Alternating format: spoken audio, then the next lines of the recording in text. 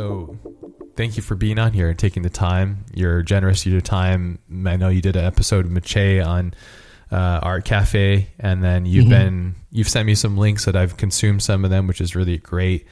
We're going to get into the AI thing as we mentioned, but I would love to know a little bit more about you and to share your past with the audience that are listening so they can have a basis of where you come from in the realm of art and how you're involved with art and how you came to be as an artist. Sure. All right. Well, again, thank you for having me on. I really appreciate it. I've watched a bunch of episodes of this podcast. You've been doing this for a long time, so it's really nice to connect and to meet you. You know, and I've seen your work online for a long time, of course. Funnily enough, I when we connected this time to set up for the first time to set up this podcast, I was looking through your stuff, and I guess in all the years that I was seeing like your paintings and things like that you would post, I never caught that you were also like a huge car guy, like to the level that people will like send you cars, like supercars to drive. That's crazy. Yeah, quite a life. Yeah. Yeah, that's wild. It was very interesting to be like, oh, I had never caught that about Ash before. Yeah, I like a lot of things, and I'm like super passionate about them. So it's a good and a bad thing. Yeah, but yeah. Well, it's definitely shared amongst a lot of artists. Yeah. So let's see. My background. Family of artists, or how did you come into becoming an artist? Well, my family was supportive of art, but my sister did some painting. She really liked to paint, but it was a fun hobby for her. I don't think she ever took it seriously as like a job pursuit or something like that. But I have been into art since I was very young, again, encouraged by my sister. She put a sketchbook in my hand pretty young, and I don't remember any of this, but from her telling me, basically right away, I was like, I should bring this with me everywhere, and I should kind of try to draw as much as possible. And she says she hadn't told me to do that, so she doesn't know where that came from, and that she and my mom thought I would sort of grow out of that, drop that, and then I just never did. I just kept going with it. That doesn't mean that I always thought art was sort of like the path for me. Drawing specifically was something that I really, really loved doing, and that had just been with me since a very young age. But I didn't feel like I was going to try to become a professional artist until much later, until I was like about 16 years old, 17 years old. It's a little hard to remember. But at that point, I'd already been exposed to a lot of different forms of art making. So I had my first encounters with digital when playing around with like MS Paint on like Windows 95, really, really early on. It's funny all the way back. It's funny to think of that as digital art, but it is. It's just it just comes off like kid stuff back then. But I used to make like pixel art in there. I tried to make like my own like sprites for hypothetical Mega Man games and things like that. Cool. Yeah, and I also like drew in there with the mouse. I was like interested in that. My brother saw that I was interested in that, and he had gotten interested. He's quite a bit older than me, so he was out of the house, but he had gotten interested in like 3D graphics.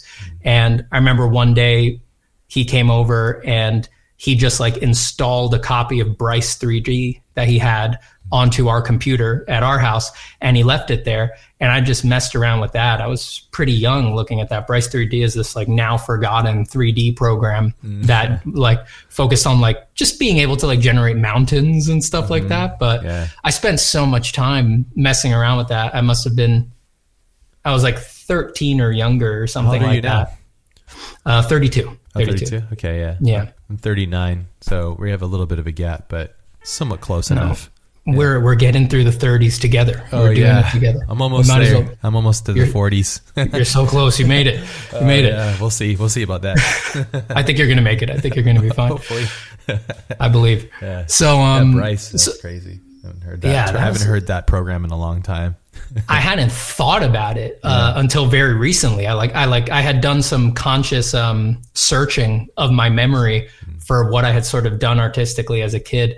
And I had not thought about it in decades at this point. I was like, oh my God, yeah, I remember that now. So I tried that. He then later on gave me like a copy of Maya. So going into high school, I'd been drawing a lot, and I'd sort of discovered the digital realm. I knew, personally didn't know anybody else who messed with that stuff. It was just like me being interested in it. But you know how it is when you're a kid, you're interested in that stuff and you play with it, but you're not necessarily putting the pieces together. Yeah. You know what I'm saying? So I was playing a lot of video games, and I was also using these 3D programs, but I understood, obviously, that's how they make 3D games like Super Mario 64 or something like that. But it hadn't clicked that was like a thing and a pipeline and like a thing that's happening in the world. Sure. And when I was about 16 or 17, actually, I guess I could date it to whenever Star Wars Revenge of the Sith came out. I went to see that in theaters with one of my friends, and I really liked it. And I stayed after the credits, and I saw Ryan Church's name billed as concept artist or concept designer on that. And I remember sitting there in a theater, and I was like, what in the hell is that? I've never heard that job before. So I just remembered his name. It's a good thing he has a memorable name, Ryan Church, as it slipped away. And I was like, I got to look that up later. And either that day or some days after, I remembered that, and I looked him up, and that was like, boom. That explained it to me. That's when I realized that there was like a commercial art world and a commercial design world that was necessary to make the things and design the things that I had been enjoying for so many years. So that really, that cracked it wide open for me. Based on that, I looked at what school he went to and his friends had gone to. That set me down the path to applying to that same school that they had gone to, which is Arts. Pasadena? Yeah. So I applied there in the second half of high school, or started setting my sights on there. Got in, but not into the program that I wanted to wait to get into their new entertainment design program. So I moved out to LA to redo my portfolio and be close to the school and take some night classes. Did a year doing that, got into the school after that, 4 years at Art Center to sort of just, brush under the table a whole lot of stuff. Yeah, that's a huge accomplishment that you went. So you got into Art Center, you waited for the entertainment program. Yeah. And then I had gotten into illustration first, and I did not know entertainment design was a major at the time because it was brand new. It was only like 1 year old. Yeah. It's like Scott. Was that Scott's program that he was running? Yep. Yeah. Yeah. He was department chair when I went in, and he's a great guy. Oh man, Scott's great. He stepped down, I want to say, when I was halfway through, if I remember correctly, because I took my design process class was with him. So he must have been there for at least the whole first year that I was there. That's cool. Yeah. So 4 years there, huh? That's an intense school too. Oh God. Maybe give somebody an idea that is not familiar with, I know the pedigree of there, especially at the time, that was a world-class school where all top talent go through there, and you kind of get chewed through this machine and then spit out the other side, and you become a component for the industry. Could you explain to people kind of how it works? Because I've heard nightmare stories of just like, projects and assignments and the workload and all that kind of stuff, and kind of the breaking you of your system basically. But for those that are not familiar, you got a story or something? Yeah. So most of those stories and the lineage that is out there and the narrative about it, I would say they were true, when I was going through it. I would say that the substantive portion of that being true is myself making stupid decisions and the environment in the school encouraging stupid decisions a lot of the time. Sorry about the siren that's going by. I live in New York City. Hopefully everybody's okay. Oh, you're in New York? Okay. Yeah. We're going to have these a couple times. They're probably coming for me. I just don't know what's wrong yet. That's probably what's going on. The AI bots are after you. They finally found me. They pinpointed my location. They sent the robot cops to get me. Yeah. So it was a lot of stupid decision making. This phrase gets thrown around a lot these days. So, it's kind of a little bit charged, but I only kind of get it now looking back on it. It's like, it was a little bit of a toxic environment for real. Like first off, it's like we all collectively decided, like, let's forget that we're trying to draw goblins as a job, right? Like, let's all forget that and pretend that this is all very serious and that it matters who's better than who. And it's like, if you can't pull it off, that means something about you. And we've got to pretend that we're in some sort of military boot camp, right? And there were teachers who reinforced that, and it's just like, it's linguistic stuff sometimes. It's just like, they would call us like Art Center Special Forces or something like that, or talk very directly about how like you guys are supposed to be better than other art students and things like that. So it's like when you're young, and especially I was a young guy, and young guys, you're looking to prove yourself, that lands strongly with you. It's easy to believe that and to sort of drink the Kool-Aid on that and sort of want it to be true. And yeah, why wouldn't you?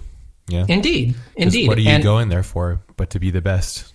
Yeah, it's not like it was cheap, and it was competitive to get in. So usually like what, about $250,000 or so, I think? Yeah, total. It could easily come out to that. Mm-hmm. Yeah. They go ahead. That was like an unprecedented amount to have an art education, but you were getting the idea that you would go there, you would kill yourself for it for 4 years, have an enormous debt, but you could take that and go plant into a job relatively quickly because of the network it provides, and having portfolio reviews, and all of these people that work for Disney and so on and so forth, they're doing peer reviews of the work, and the students and teachers are all kind of intermingled. So it's like a workforce assembly. Yeah. So yeah, it's like, I get it. 'Cause it's like, you're the best of the best, like the Navy SEALs of art, if there is such a thing. I don't think there is, but it definitely, no, there's no such thing. Yeah. But it's nice to think about it like that. Indeed. I can't deny that it was fun in the moment when we were there. Sure. But yeah, I look back and, there were times where I like fell asleep driving my car home. And when I got home, I was like, I felt cool about that. I was like, I'm really busting my hump harder than anybody else. And now as a 32-year-old man, I'm like, you could have killed yourself or someone else. Yeah. Like, that's not cool. That it's not Whiplash. Yeah. It really is. That's one of my favorite movies because of the experiences that I had at Art Center. I had similar experiences starting out too, working at Prologue and working with these giants. It's part of what you're cut from, Yeah. It shows you what you're made of, and you get to find that. But sorry, you're saying Art Center. For those that are listening that aren't familiar with Art Center for some whatever reason, it's a very unique experience, I think. And everybody that's gone through it that I've known in various degrees has experienced a magnitude of differences, but almost all of the similarities are you'd go there and cut your teeth there, and it was very tough. And it's a grinding process, basically. So to basically strip you of all your past habits that are bad and put in new habits that are supposed to be good fundamentals. Yeah. I do also want to, it may sound like I'm coming off really negative against the school, and I hope no one thinks that's true. I mean, I did go back and teach there, so obviously I think there's something good about the school. Sure. I think there's many great things about the school. I do want to say that there's a lot of schools that everything you just described, right? Like you're mingling with the industry, you're in there with the teachers. They'll say that, and it's not true. And one of the best things that Art Center has going for it is that it's true there. It actually is real there. I had tons of experiences there that I just can't imagine really would have happened anywhere else. Like I had a class in the later half of the program called Idea to Pitch, which I then is one of the classes that I went back and taught. And when at the final for that class, which was taught by Nick Pugh, who is like an old school concept design. He's not old, you know what I mean by old school. He's just like, he's been around forever. Yeah, he's in the data set. Oh, I bet. Sorry, for sure. For sure. Too soon. he actually designed like a famous car, actually. He designed like some sort of gold modular frame car. I don't know. Just because you're a car guy, I felt like bringing that up. But he has like a very, very famous like indie build car. So he taught this class where you would write not write like a script for a movie, but he would teach you how to outline one, like how to get to a good pitch. Sure. You'd make the art for it. And in the final, you actually had to pitch it to real movie executives. You had to pitch it to real movie executives. And that's what the final was. And I can't imagine where else you would have that experience. And when I pitched mine, I had a production company associated with Warner's actually like want to talk about it and like have a meeting afterwards and hear more about what could possibly be done with it. And it's like, that's a unique experience as far as I can tell. Like it requires a very specific link with the industry to get to do stuff like that. And if you're going to invest in anything, invest in yourself, you know. I was going to go there, but it was just so far-fetched. I was such a poor kid. Literally, I made like $8,000 a year or something, and that's what I was living off of. It was just like really stripped down living. But I thankfully the junior college that I went to, one of my teachers, my mentor at the time, Chris Polentz, he was a teacher on the weekends at Art Center. So I would go with him on the weekends in his car, and I would sit in his class. Nice. And just have the Art Center experience through that kind of vicariously.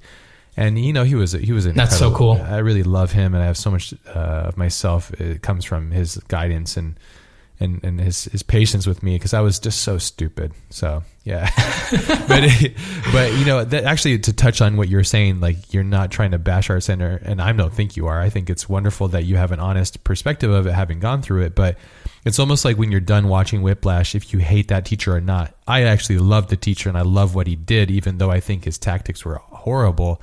Yeah. Sometimes mastery comes from, you have to be pushed beyond your realm. And a lot of us, we live in a comfort bubble because of society allows us to do so, because we're very blessed and privileged to have the lives that we have with all these conveniences. But to do something great, you have to go beyond that thing. And everybody has a different engine to get there. And some people disagree with those things, but I don't really have a problem with it. I think, like, don't throw chairs at me, but, you know, like, yeah, call me names if you like, and sure, that's whatever. chair throwing is a surprisingly common technique in those realms for some reason. I guess it's because it's like, what else are you going to throw? That's all that's in the room. So. Yeah, you can throw a human, and there's a chair, and you can throw it, so, and it's memorable. So, and the chair's the lower liability option when compared to the person. Yeah, for sure. Yeah, but there's a pressure situation that happens there. And what's interesting too, to talk about art in regards to like the pressure cooker of what an ecosystem, a social ecosystem such as like Art Center, for example, what that does for an artist's mind and the creative thing, and how disparate and different an artist's creative soul is compared to the industry and all these things. And these are things we're going to definitely get into when we start talking about, because it's great to know that you come from that pedigree, because if anybody can understand this is somebody that spent $250,000 and then some on their life investing in themselves, and then have this device that's kind of created the ether and kind of be so disruptive as it is. Okay. Yeah. So you went back and you taught at Art Center, huh? Mm-hmm. That's yeah. cool. First I went into industry. So I started a little bit in school doing a few freelance gigs. I think my first freelance gig was it was either 2011 or 2012. So it's been about a decade of commercial work now for me. That was on that was from an open art test on CG Hub. I'm sure you remember CG Hub. Yeah, they had classic. Classic. They had put out this art test just open, which is pretty rare. I mean, I haven't seen much like this after, but they were just like, if this was the prompt, just send us what you would do and we'll get back to you. It's the slowest AI prompt. Yeah, absolutely. And I remember I did that. I was squeezing it in between homework assignments, and I sent it off, and that got me my first gig. That was on doing costume designs on a Russian MMO called All Odds. I can't remember if that's the name of the game or if that's the name of the yeah, I can't remember if that's the name of the game or if that's the name of the company. I don't remember now. I think it was the game. I think the game was called All Odds, and it was an MMO. I'll never forget it because I remember my first week's pay was like what it took me to UPS overnight to Russia, the signed contract for the work. And I was like, this should have been a PDF. Why are we doing this? This is crazy. So that was my first gig, freelance. I did a few other things, and then I did not graduate from Art Center. I did my 4 years there. I finished. I had spaced it so that my last semester would be like my portfolio review and my last couple classes. Mm-hmm. I'd held off some stuff because I was like, I just want to just focus on that for my last semester. Because at that point, I'd had some serious bouts of burnout and depression from what I was doing to my mind and my body. And I had sort of already realized like, I'm going to need to take responsibility for what I'm willing to do and how far I'm willing to push. And like what's just pure volume, what's quality, things like that. So I took a semester was a little bit lighter so I could focus on portfolio for graduation. Turns out that all meant nothing because I got a job offer from a theme park design firm in the intervening time before I went back to do the final semester.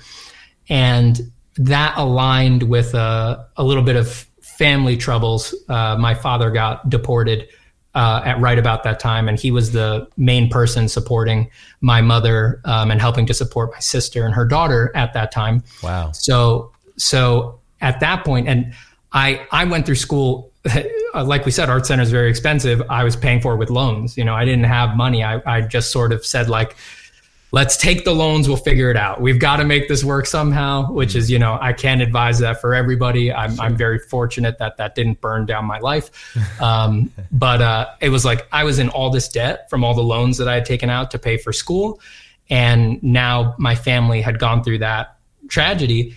And I was like, I had this job and I was like, damn, I don't think I should go back to school and lose $40,000 on one semester in the middle of all of this. Yeah. So I basically said, I'll see if I go back after this resolves. It did not resolve. I stayed at work, and at a certain point, I think after about like a year had gone by, I was like, I think, the heat and the momentum was gone. And I'm like, I think I'm just going to stay at work. So I did not go back and graduate. I stayed at work. I worked at that company for about something over 3 years. And then at that point, I moved back to New York. And so that would have been 2015-ish, 2016-ish. And when I moved to New York, I said, I'm going to do more freelance because New York was... When I moved, I was like, there's not that many studios out here, especially not for stuff that I wanted to look at, like games and things like that. So that began like the freelance portion of my career and sort of doing more my own thing portion of my career. Made my YouTube channel in 2018 or 2018 or 20, no, it was 2019. I made my YouTube channel in 2019. And now here we are. I'm mad at robots on the internet. Nice closure. Yeah, to touch on some stuff that you mentioned, because there's a lot in there to unravel. Yeah, the journey. And also, ironically, I got my associate's degree, but I went to go get my bachelor's degree in college. And I was one class away from graduating, and I just decided not to. Because I was like, I'm already working, and... Yeah. And the real funny irony of all this stuff is nobody's ever asked me to see the college degree or anything. And it makes sense. I was on Matt Farah's podcast. He's a big car guy and a commenter in cars and stuff, journalist. And he was like, who the fuck cares about an artist's like degree? But I think mostly it's people that don't really understand what we do and how we came to be who we are and all that kind of stuff. But I wouldn't imagine anybody's asked you if you've been to the art center or if you come from that. Yeah. It's almost like, it's just like you do it for yourself in a sense, and you do it because you want to be, you want to see how far you push it. You mentioned quickly, and we don't have to go into it because it's probably more personal, but the depression and burnout seems to be a thing that happens to all of us, especially if we go, because I feel like, your reality is only as far as you are willing to push the boundary. And that's where you can find depression and burnout. It's on the outer banks of your life, basically. And And I think that you owe it to yourself in your life to get to those levels and see, but make sure you can come back. And usually the lifeline is loved ones and family, people that can actually remind you who you truly are. But how did you, cause did the constraints of going to an intense elite education platform like that create that for you, or was it kind of push you into that direction? And then how did you pull yourself out? I ask this because this is something I talk about in the podcast, but I feel like a lot of people that are listening to this are suffering it with this stuff either right now or could just use a little bit of help. And, that's one of the points of the podcast is to alleviate these kind of things. And, anyways, but I'm happy to talk about it. I think this stuff is super important, and it's one of the things that I find myself helping my students with the most. So it was definitely the school environment, but it was not the school's fault, right? Like for everything that I said before about how there can be a bit of a toxic environment, or there was back then. I do think things have gotten better at Art Center since I left. We have to remember, or I think it's important to remember that you're still always choosing to take that on, right? It's like at every time where you feel completely compelled by the energy of the environment and you feel like this is what you must do, truly on the inside, you can feel like you're being completely compelled, like you're forced to do these things. But with the distance of time, you look back and you see there was always another choice. You could have just not bought into that. You could have made different choices at all of those junctions. Yeah. So what I was doing was that I was basically heaping on myself every responsibility I could imagine, or like every demand that I could imagine from myself, for myself. And the problem with that is that you can imagine whatever you want. At a certain point, it becomes disconnected from reality, and you can just increase the demands exponentially and just infinitely. So, and I think it's especially hard in art because art is so mushy. It's so subjective. Like if you find yourself like, if you find yourself competing with a classmate, for example, there's certain fields where the competition could be pretty objective, right? Like if it's physical, it's like who crossed the finish line first. And even if it's something more quantitative, it's like whose code worked first, something like that. Sure. In art, it's like you both can put in great efforts, and for reasons no one can quite explain, one piece can be a flop and one piece can be a winner. And it's not necessarily the one that got more time or that got more work. Yeah. And it's like, that's one of the things that makes art so mysterious, and also amazing. Amazing. Yeah. But nobody's the master. No one is ever the master. So one of the dark form. Absolutely. And one of the dark sides of that is that if you go too deep into competing or wanting these things from yourself, you're playing tennis without the net. There's no actual rules. And I found myself on the dark side of that. So I was just like, it's not good enough to just deliver the homework. I've got to over deliver on all the homework. I'm never going to miss a class. I'm going to get perfect attendance in every class. Are you overachiever in everything else that you do as well? No. It was just this ecosystem kind of pulled that out of you. Yeah, and I think my love for art really summons that out of me. I don't think I have that very much in other parts of my life. I think for some reason art really gets its claws in me. And so I made a lot of bad calls like that. And I basically just wasn't sleeping, wasn't in a healthy balance with my workload. And another part of the problem was that in my youth, I had always coasted on being a good test taker, just being kind of precocious, got by on being able to sort of write well without too much practice added and things like that. And I think that that's an experience that a lot of, gifted young people have, it's like, but that is to say, a lot of us, if people have been telling us, oh, you're gifted in your youth, it's like, we're not quite sure what that means. Mm-hmm. And then it just sort of pushes us into this environment where we're just like, all right, so I'm just good at this, right? So no one gives us habits or how to structure our life or how to control ourselves in a useful way. So I was definitely suffering. Unless you have a mentor. Yeah. Unless you have a mentor. Yeah. And I did not. So, which is fundamentally how we should actually learn art, is through mentorship program. Yeah. That's how the masters did it. Yeah. That's actually the old way. That's the way that has produced some of history's greatest art. Yeah. So all that to say, and in high school, worse art too.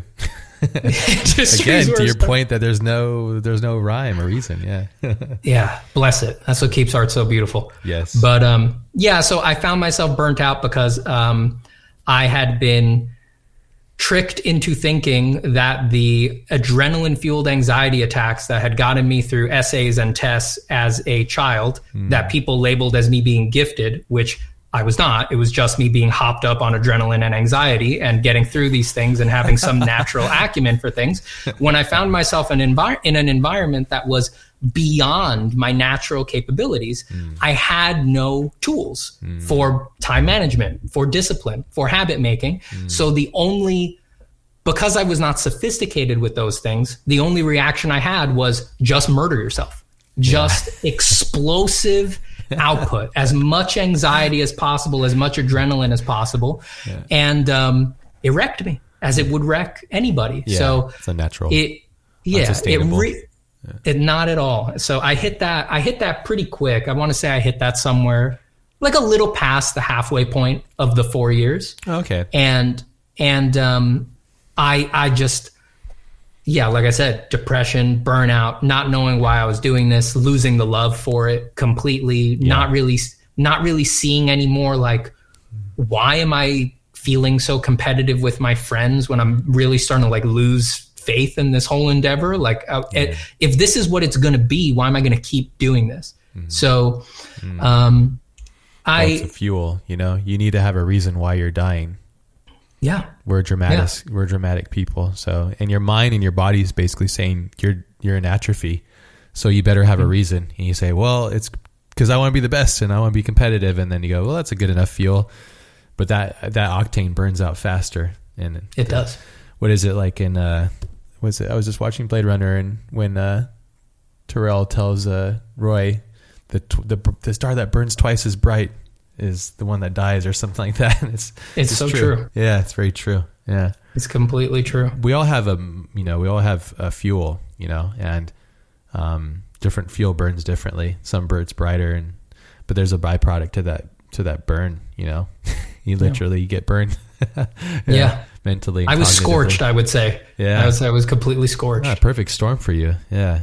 Yeah, it's weird with artists too. And this is something like when I do talks and stuff, and my wife, she's really great at critiquing me because she's not an artist, and she can give me this outside perspective, outside of my own perspective of ego and stuff. But when I do talks, usually I always mention 3 books that changed my life as an artist. They're not even art-based books. They're books that help the cognitive mind. I mean, I guess you could say them. I don't know if you've ever read them. One of them is Eat That Frog. I talk about it a lot in the podcast. But Eat That Frog is really great. It helped me understand how to like differentiate your priorities as a human being, and how to basically delegate the ones that you shouldn't be doing and then focus on the ones that you should, that are more aligned with your core chief aim in life. So just whatever it might be. And then setting like kind of a rule book and a platform to like prioritizing things, which kind of really helps basically. And then so there was that one, and then Mastery, which is a book I read all the time. About every 6 months I'll listen to it, just little chapters and stuff. But he documents all the masters, are not all of them, but like a big range. Like Freddie Roach is like Manny Pacquiao's boxing coach, and he's considered to be a master of his craft, but his journey is so weird. And then he also talks about like Da Vinci's path and where Da Vinci comes from, and how Da Vinci kind of evolved as a human being, and that curiosity. But that's a really great book. And then lastly is a book called The War of Art. That one I've read. Stephen Pressfield's. The first time somebody really helped me personify what this thing is, procrastination. It's the first time I could like listen to somebody's words. He took the words that permeated, and I was like, oh shit, there's this thing that's like literally sitting on my shoulder. And I can look at it now and be like, fuck off. And then it's gone. And I don't really procrastinate really anymore. It's, I've realized if I can catch it because procrastination, you basically get crushed by it as a young creative, but those books have like, I really wish that I had them, and I wish that I was able to really consume them at an early age. I really got to read Mastery, because I've heard that one recommended many times by people. Yeah. Based on the things that I've heard you talk about and your approach to things, I think it's going to hit you like a lightning bolt. It's really great. I got to check it out. There's 2 books. They're by different authors. There's one by George Leonard, Mastery. I'll send you some links. And then there's Robert Greene. They're both fantastic. One's smaller than the other, but both have incredible value. Yeah, and if you see me typing or texting, I'm literally just grabbing what you're saying and I'm putting it in my notes, because I have OCD and I'm no sweat distracting. But okay, I was literally just doing that too. Awesome. Well, I was going to say, because while you're doing it, so I didn't want you to think I'm like on Open GPT or something. So that'd be awesome. That would be awesome. Well, it's good for this, because like we're going to get into the AI stuff, but I feel like it's really important to understand who you are, where you come from, what you've given, the sacrifices you've made in your life, at the same time, why you do art, what makes you do what you do. That's all somewhat of the past for you. Where are you at now with your relationship to this concept called art? Like what motivates you? Where are you at spiritually, or however? That's the wrong word, but you know what I'm saying? Like, what connects you to doing what you're doing with your art nowadays? Yeah, absolutely. It has transformed a lot. In my, as should be pretty clear from what I said, I think in my youth, I was really driven by, a lot of the youthful motivators. I had picked something pretty hard for myself pretty young. It was like, all right, I'm going to try to be an artist. Like that's, not very few people support you in that. Very few people think it's a good idea. So a lot of my energy went into like, yeah. So a lot of my energy went into like, we got to make this work. And what does it take to make it work? And that sort of distorts the practice, I think, inevitably. There's just unbroken years where you're running everything through the filter of like, does this produce a job? Right. And that's not everybody's path, but that's the one that I went through, because I needed a job. I didn't come from a background where I was going to have money or could be supported. So it was like, if I want to be an artist, it's like, it's got to be in a money producing way. I need to be able to get a job with it, or else it's not going to work out and I'm going to be homeless. So I focused, I ran everything through that lens for years, and at a certain point, that lens will become unscrutinized once you've become so used to it. So I had that for a long time. Probably after I started working in studio, probably after the first year of working in studio, that first year was really like, things change, because you're like, oh, I did it.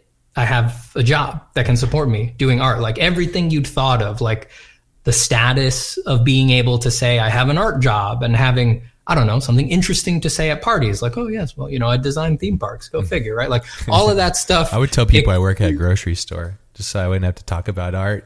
I do that now. Now I tell my barber, I'm like, I work in marketing, and I just don't talk about it. I don't want to discuss it at all. But it's funny how back things then, change. Yeah. Oh God, they changed completely. That's the thing. They changed completely. But back then, that was definitely there. And, I don't think I ever personally like relished in those things, but it's hard to ignore when you hit those milestones, and the shine just wears off pretty quick.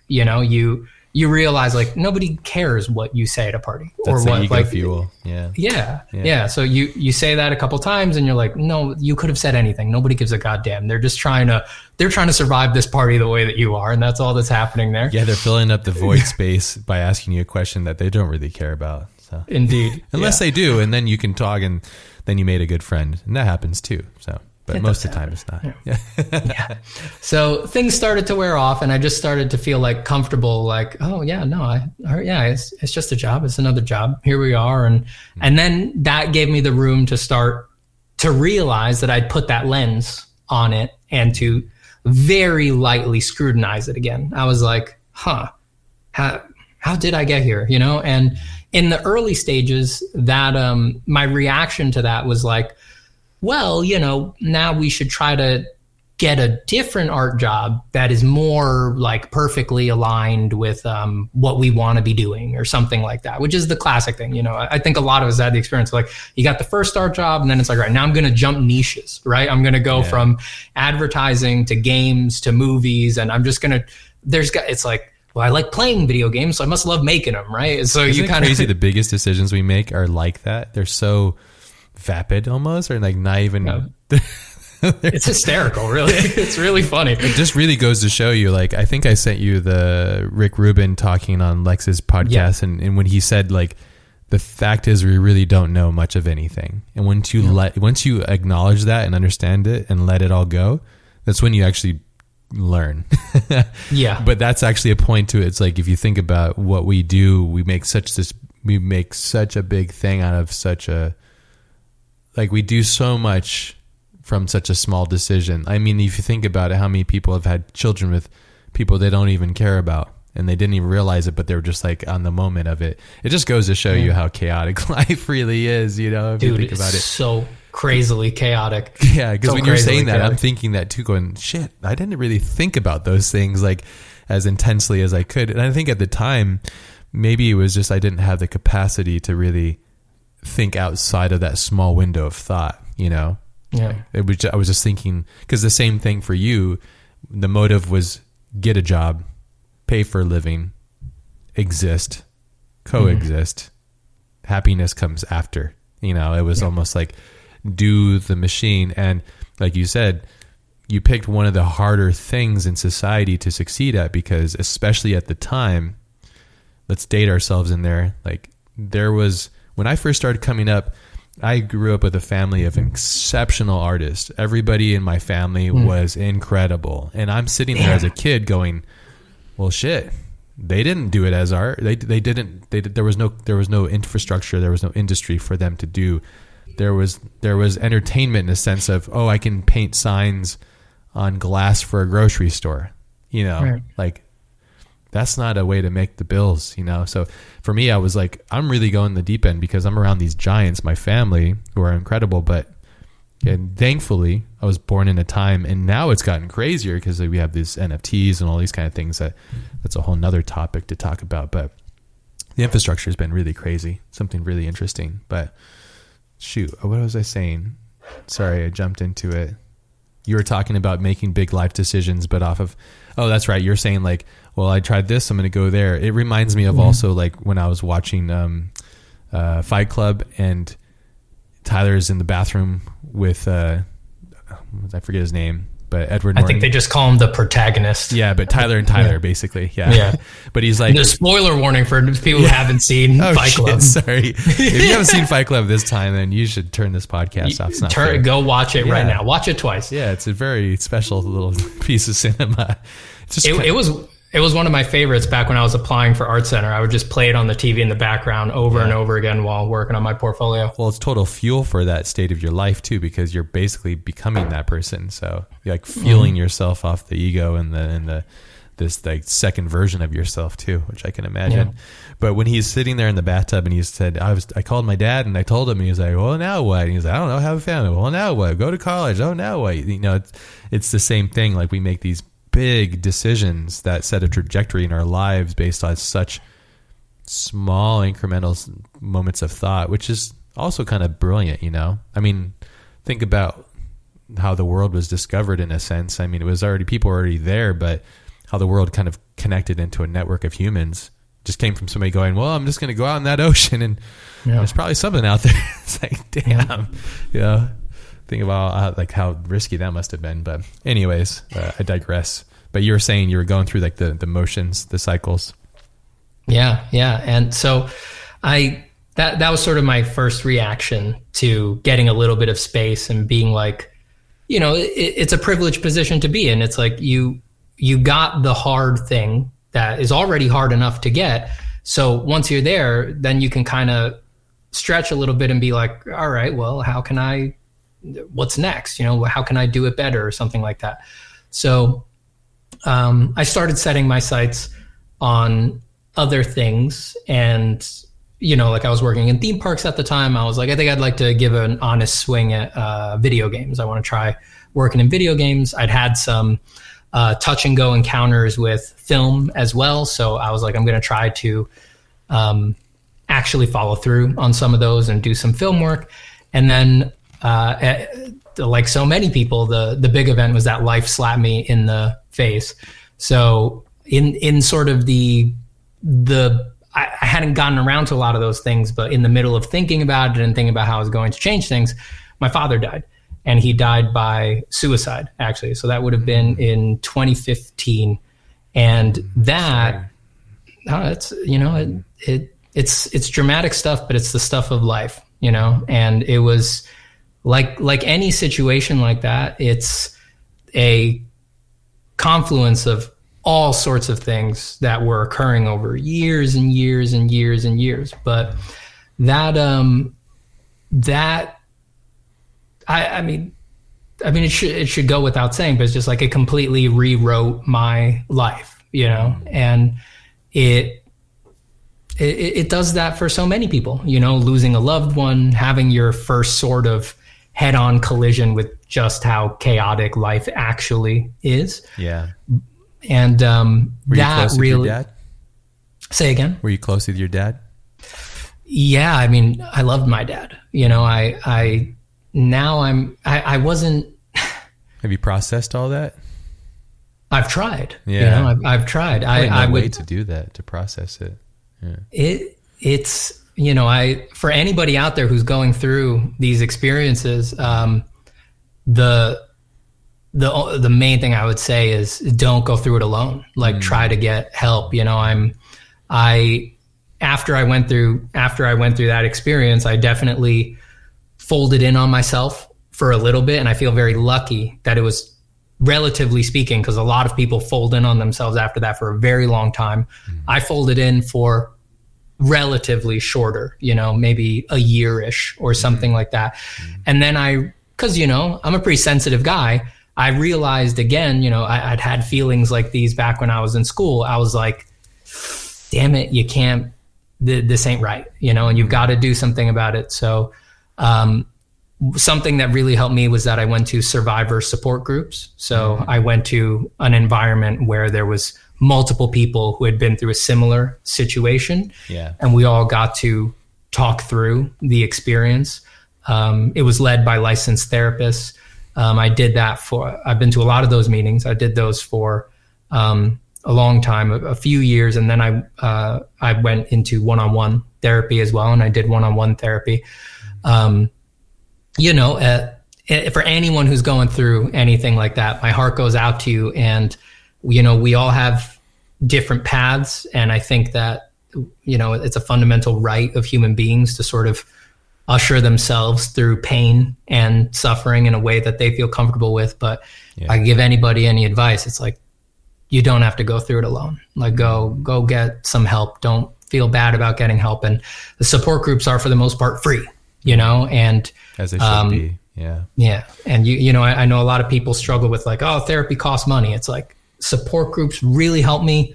A lot of them are like the one that I went to where they're run by licensed therapists, even though they're free. It's like, they're very, very good. They're very, very good.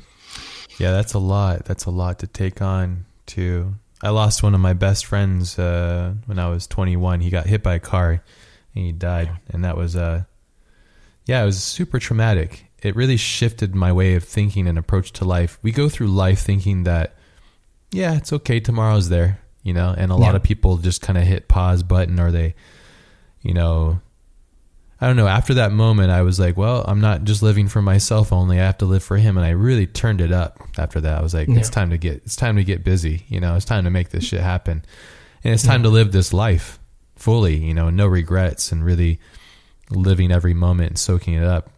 And then my grandpa passed away quite soon after that. And I was like, okay, we really gotta, you know, I think it's, you know, it depends on how you take it. If you take these things as a massive loss, as almost like a lesson, a beautiful lesson of life, how fleeting it is. And I think that's, at least for me, that was the fuel I got, the mechanism. And, but that's tough, dude. Yeah. I can't imagine. Especially if you're closer to your dad too. And dealing with that. It's got to weigh a lot on your mind. Yeah, it was the hardest experience of my life, and it doesn't, it doesn't ever completely get better, no, like I said, it's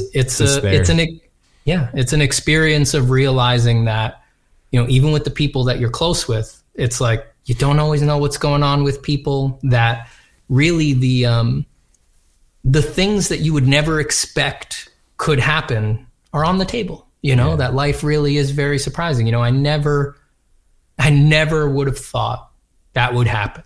And it's that's the case a lot with these situations. I find that I hear that a lot. People are just, what? I don't understand, but it's just there for those people. And oftentimes it's just lurking, and a lot of people are suffering too. It's really hard. It's hard to, the mental stuff. I feel like we've become much more cognitive of it a lot more after COVID too. And I have close family members that deal with like extreme anxiety kind of situations. And thankfully I have not had any of those things. And it's hard because the mental is all hidden.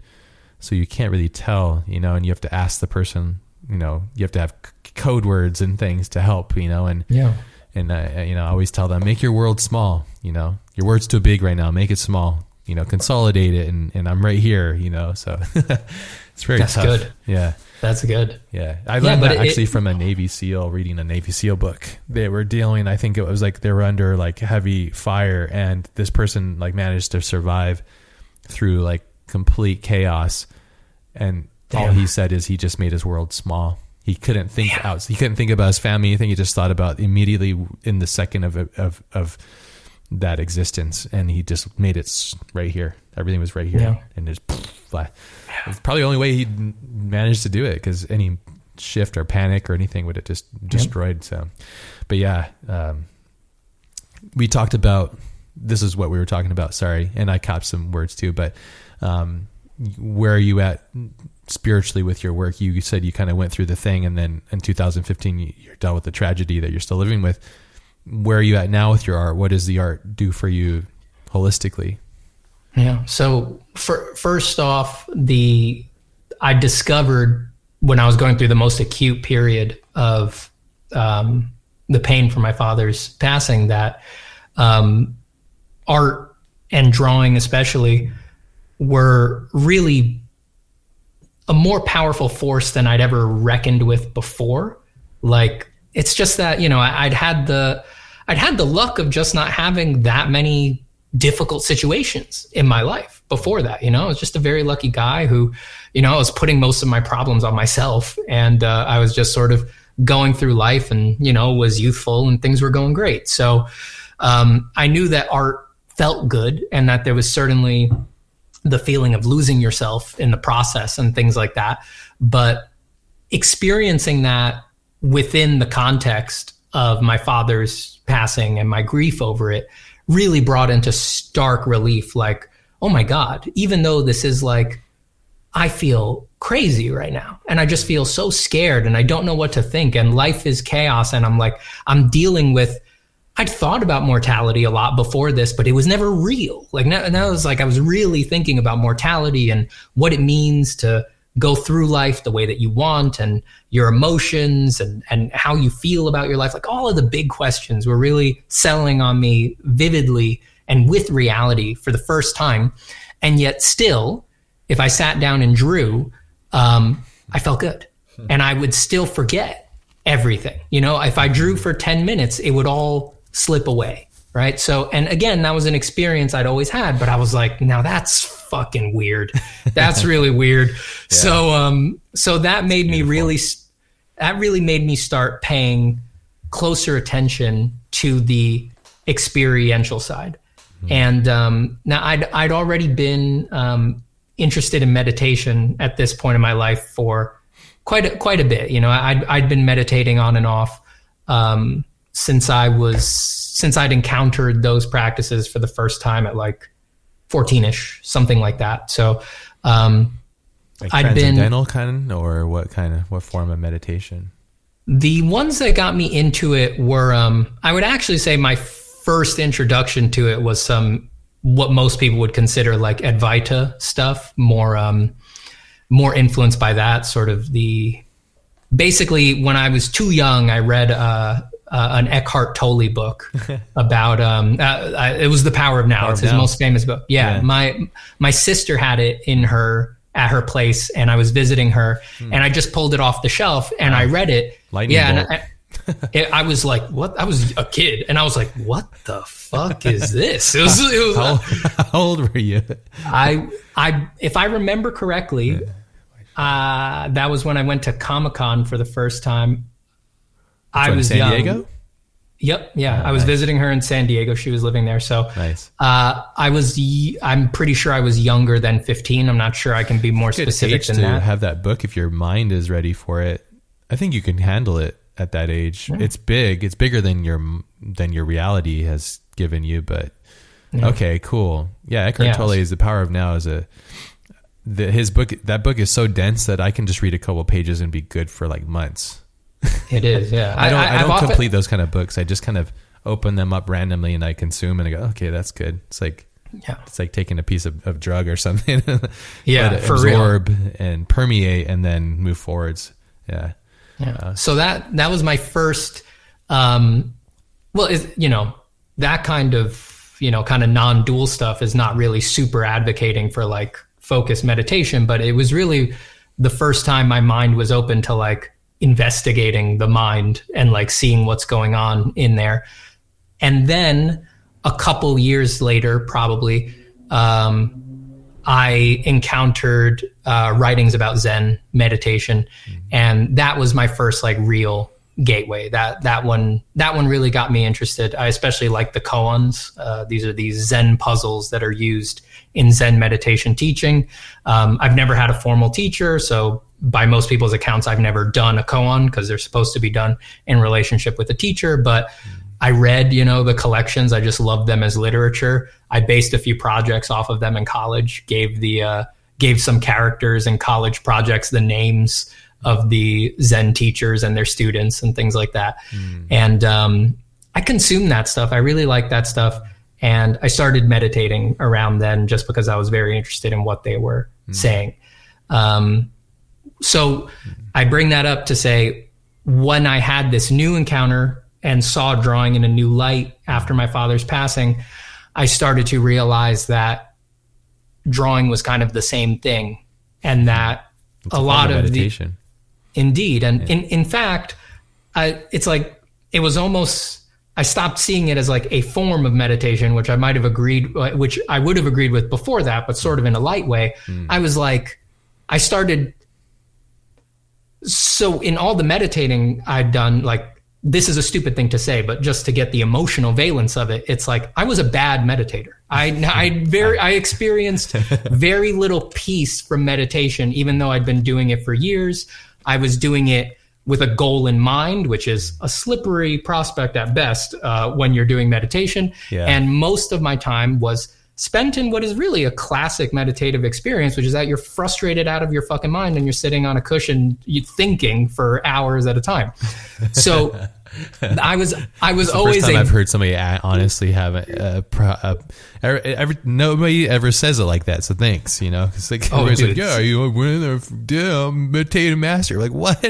I've tried it so many times and I've just given up on the concept because my mind is full on monkey brain, like crazy all the time. I completely sympathize. And so that was my experience. And I kept doing it on and off because I was, like you said, you've tried it and things like that. It's like, you're interested. You feel like there's something there. And for some reason you keep coming back. But yeah, from, like I said, probably around 14-ish is when I first started doing it.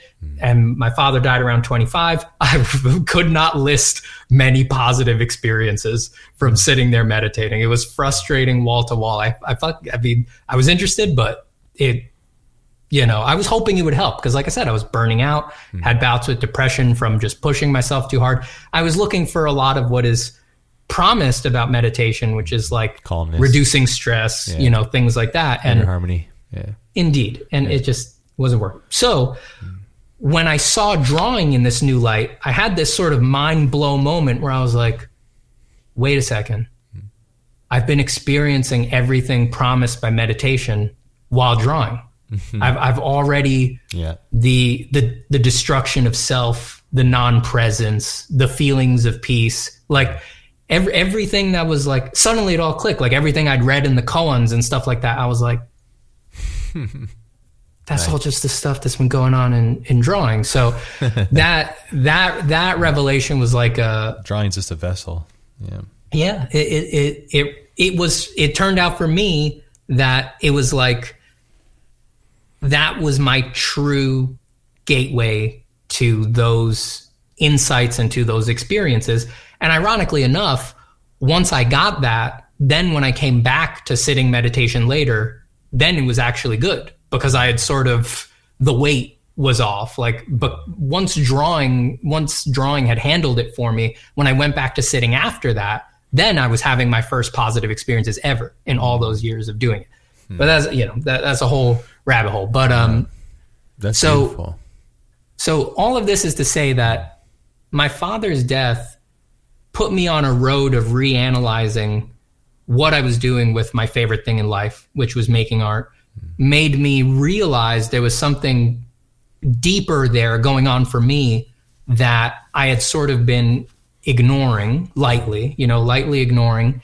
And I was almost like, my God, what have I done? Like, what was I, how was I missing this? So that then made me start asking, sort of scrutinizing the lens and being like, what have I been missing in art? Like, what else have I been ignoring? Why have I made, almost thoughtlessly, the choices about what I'm going to do with it that I have made over all of these years?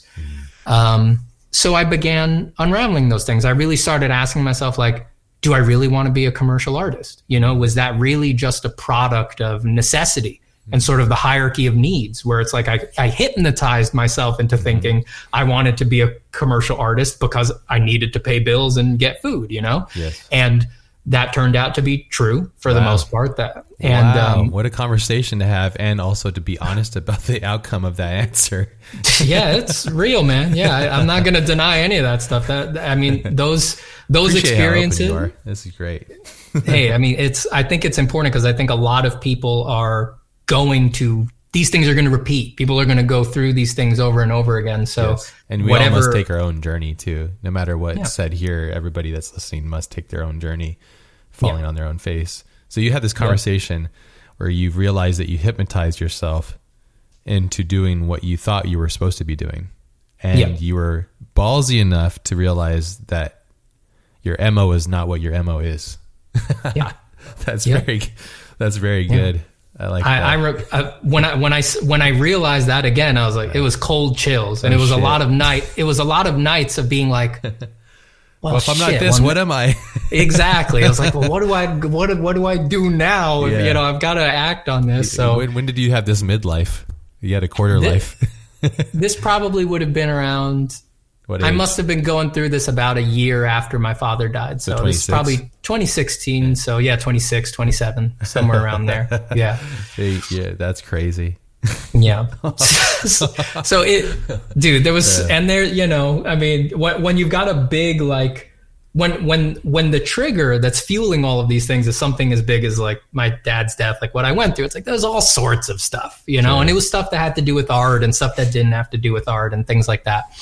So, I started asking a lot of questions, and I started reevaluating a lot of what I thought was important, what I was doing, things I had rejected, things I had accepted, questioning my motivations for things, questioning, in light of these things, what would be a way to move forward with my life that, as best as I could guess, because like we said, like, you don't know, and that was one of the things that I had learned from my experience with my father, was like, you can never be quite sure. You think you want something now, you're not sure you're going to want it later.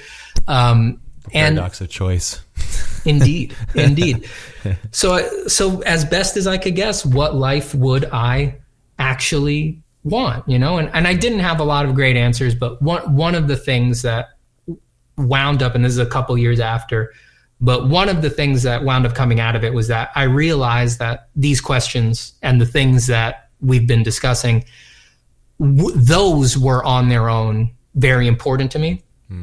And at that point, I'd spoken with enough artist friends, and also I'd taken some students at that point. And at this point, I was teaching people one-on-one, and I had really quickly found out I'd gone in like, I'll teach these people how to, shade like I do, draw like I do, whatever. And it was like, I found really quickly we were hardly ever talking about that stuff in our calls. Not because I wasn't willing to talk about it, but because they were expressing mental blockages about art that it turned out, because of the experiences I'd been through, I had a lot to say about. And so I knew those were important on their own. And then I didn't quite know what to do with that, but I took a step. I was like, I think I'll make a YouTube channel that anybody would advise me not to make, and I'll just talk about these things on there. So so that was around 2019. I think it was October or something like that. And I made this YouTube channel, and I was like, I'm not going to fall into the traps like that I had fallen into before. They're traps for me. They're not traps for other people. But I was like going like, "What's up, guys?" and being a used car salesman. Yeah. Well, that was an obvious one. Definitely was not going to do that, though. It does sound fun, honestly, sometimes. But the other stuff was like, not going in for like tutorials. Like, it would have been very easy, an artist, when you're launching a YouTube channel, the first assumption is like, I'm going to, how to draw a head, how to draw hands, things like that. Sure. And when I analyzed these new things I'd come to, I was like, oh no, that's not going to work for me. That's not actually what I want to do. And that sucks, because that's, what algorithms support and things like that. And it's going to mean it's going to take longer to grow. But I was just like, who cares? It's fine if nobody's watching. And I was just really trying to make my choices, instead of the unscrutinized way I'd made them before, I was trying to make them carefully, and I was trying to align them with these new things that I had learned about myself, and really trying to make things work with my personal values. So I just talked about these weird things that I had learned and the experiences that I'd been through, and I drew a little bit on there. And so many of those early videos are like, if I had shown them to anybody, any kind friend would have been like, don't fucking post that. That's, nobody wants to hear that. That's not what you should be talking about. But it worked. Slowly people started, they gravitated towards it. When you're being honest, that really helps a lot of the time. People really naturally gravitate towards that. And that started building up my YouTube, and that just changed so much. It really made me feel more aligned with the practice, because what I was putting out there about it was aligned with what I was feeling. Instead of ignoring what I was feeling, I was connecting with other people about it. And then as the ball rolled on, then it was also making me connections. I was meeting people. I was able to get more students. So now there was the possibility of making more of a living off of that as well. And, it's just, I have a very weird journey to thank for all of that. And so now, this is such a long answer to your question, but I love it though. Thank you. That has resulted in a practice right now where I've been able to be honest about these weird things that I feel about art, and the meditative qualities of it, and the gateways that it can show you to insights about the self and how we go through life, while drawing whatever I want, basically, and integrating the parts of my personality that enjoy talking to people and making people feel good, and performing a little bit, and writing. That was something that I've always liked doing, that was not ever really in the commercial art world. I was only ever drawing. Now I got to write about these things and just incorporate writing. And the students, I found that the students were, students can't be beat. If you align with them and if you like teaching, it's like, students are so non-cynical, it's like they're at the beginning, they're pure, and their intentions for art are so pristine. It's like, I don't know how else to describe it. It's like, after you've worked with clients for long enough, and there's lots of great clients in the world, for the record, everyone, but it's like, You have to design your clients too, just like your dog trains your, like, we have dogs, but dogs are training us, So that's a great way to put it, man. Yeah. But it's a two-way street. Yeah. But the beautiful thing about students is that, like, if you like that pureness, it's like pure drugs. It's like raw, the most diluted just hit of just like, when you're in that space with students, it's like, it's back in month one, it's like, it's the really pure, untainted version of it. And it's hard to teach art, huh? I feel like it's hard to teach art. I always had a hard time, like, when people are like, can you critique this? I'm like, man, where do I start? Because it's all about your intention, where you're going. What do you want? What are you trying to get out of it? How do you feel? What it makes you feel? It's oof. Because you could destroy somebody's person, if you're not careful. Yes. And teaching is really difficult with art because you can be so destructive with whether you mean to or not. And I was talking to a friend last night, and I was describing one of my favorite artists. His style came from him just being authentic. We can talk about this too. I think I'm actually curious. I think that style comes from all your failures that you've overcome. What do you think of that? Mm-hmm. I think that's literally what your style is.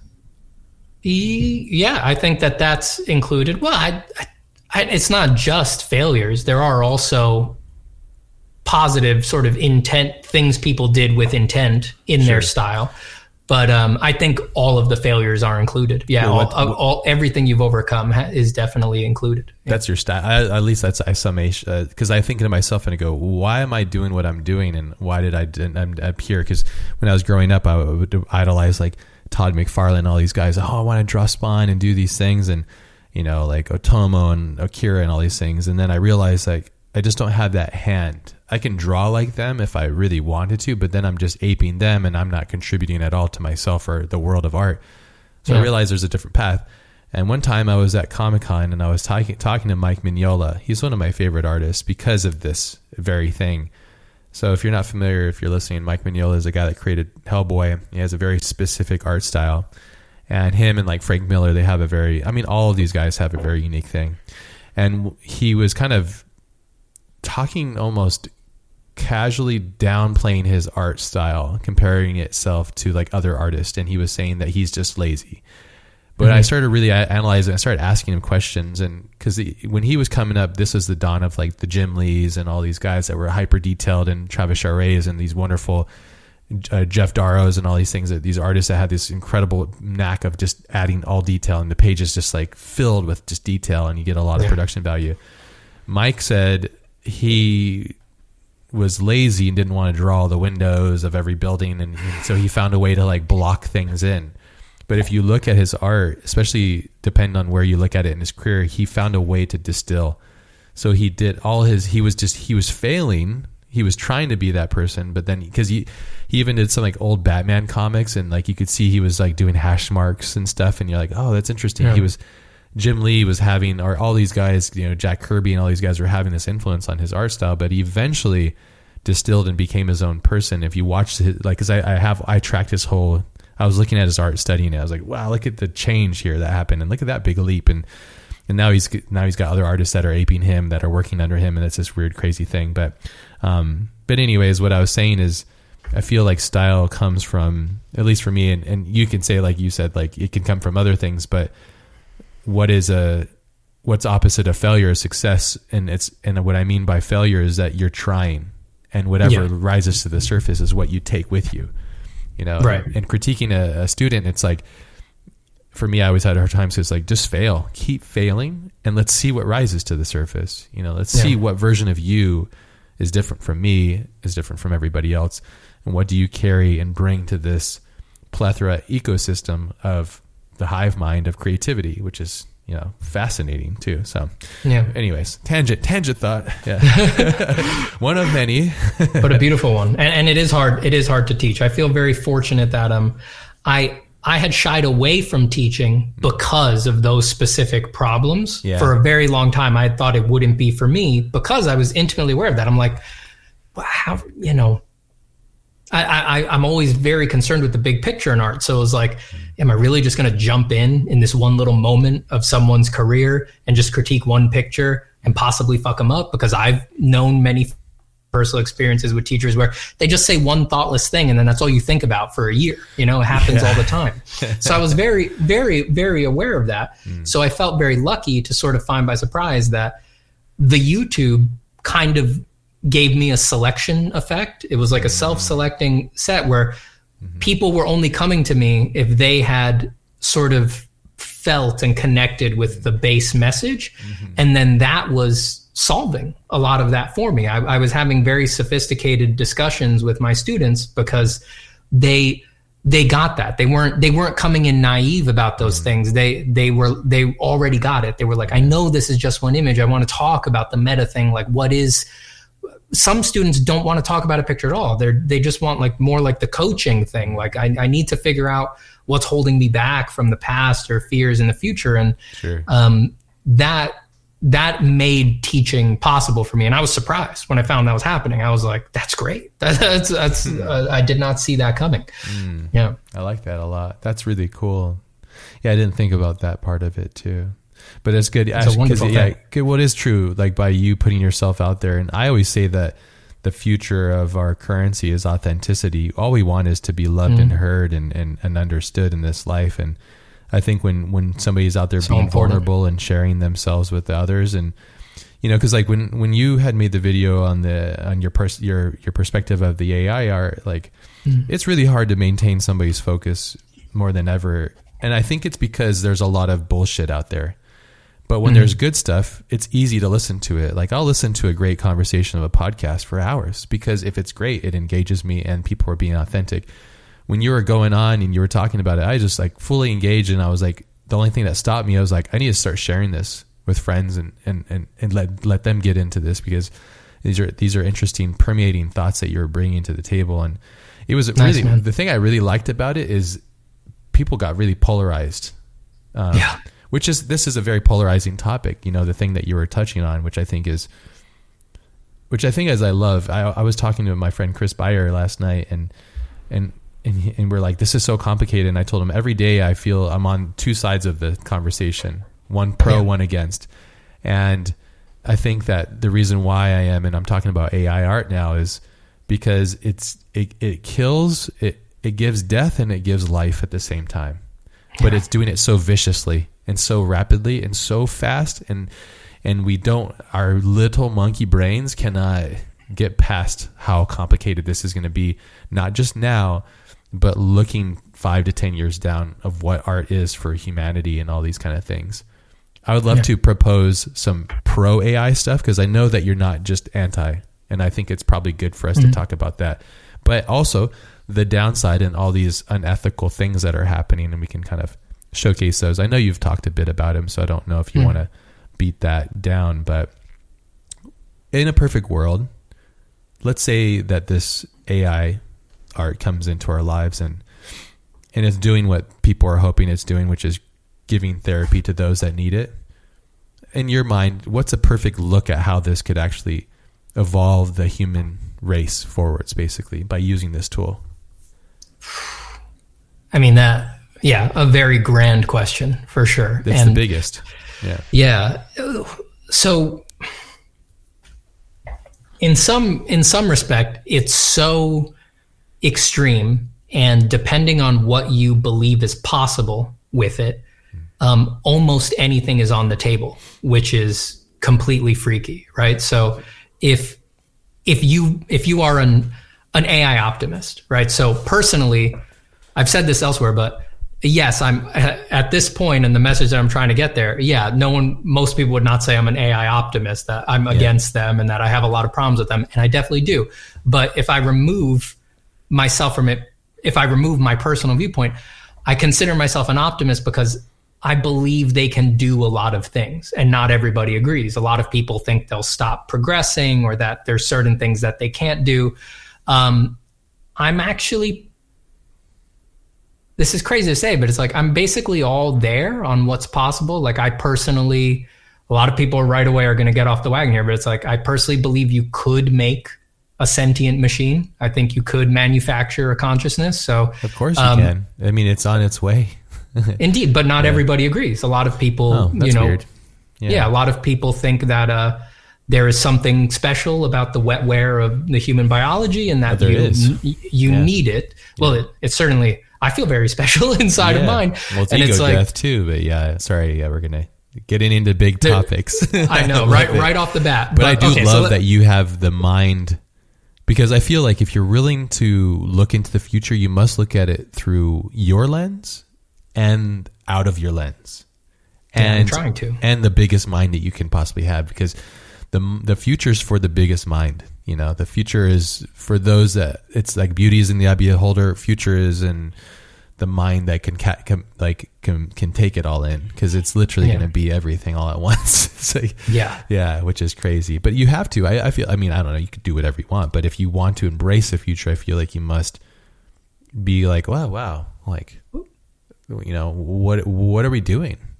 and really shake that and ask yourself, you know, holistically, what are you doing? What is your impact? You know, where are you at in this world spiritually? You know, sorry, you were saying that people are, I guess that makes sense that people would say that there's no sentient being or the possibility because we are unique and special. And I 100% agree that we are very unique and very special, but we're all very, very simple. And very repetitive. So I think I hold the optimist position in that, if we had to divide a room and people would be like, can you make a conscious being out of silicone? I'd walk to the side of the room that says yes, right? My gut tells me that there is some amount of input, output, and information processing that can be done in a system that makes it feel like there is something it is like to be that system. I'm not a scientist. No one has an answer to that. I'm just saying that all seems to add up to me based on my personal experience. So I am an optimist. And if you're asking the question you asked from that position to people who also hold that position, almost anything is on the table. Yes. If what AI is a precursor to something like a conscious being made fresh by a technological race whose nature is completely malleable, right? We couldn't call it human. It's something. It's beyond us. It's something else. Yeah. Almost anything's on the table. That is a gateway to. Well, it's a gateway to a lot of things. That's the problem. It's a gateway to utter destruction, or it's a gateway to utter glory. Both. If you can get an insane amount of things right to go towards the glory direction. Mm-hmm. But I personally feel that way. If we're realistically looking down that hole, any kind of sci-fi good thing is possible. You know, you can make an infinitude of simulations of whatever you want for an infinity of people. You can try to maximize joy and pleasure in the world. You can try to do things like remove scarcity. As far as I'm concerned, the problem is that those things do fry the mind. You know, it's like, if what's on the table, it's an infinity of good is what people who are positing on the utopian angle. And it seems to me clear that it's always the case that if we want that outcome, there's more things we need to make sure. We have a lot of sheep that we need to herd.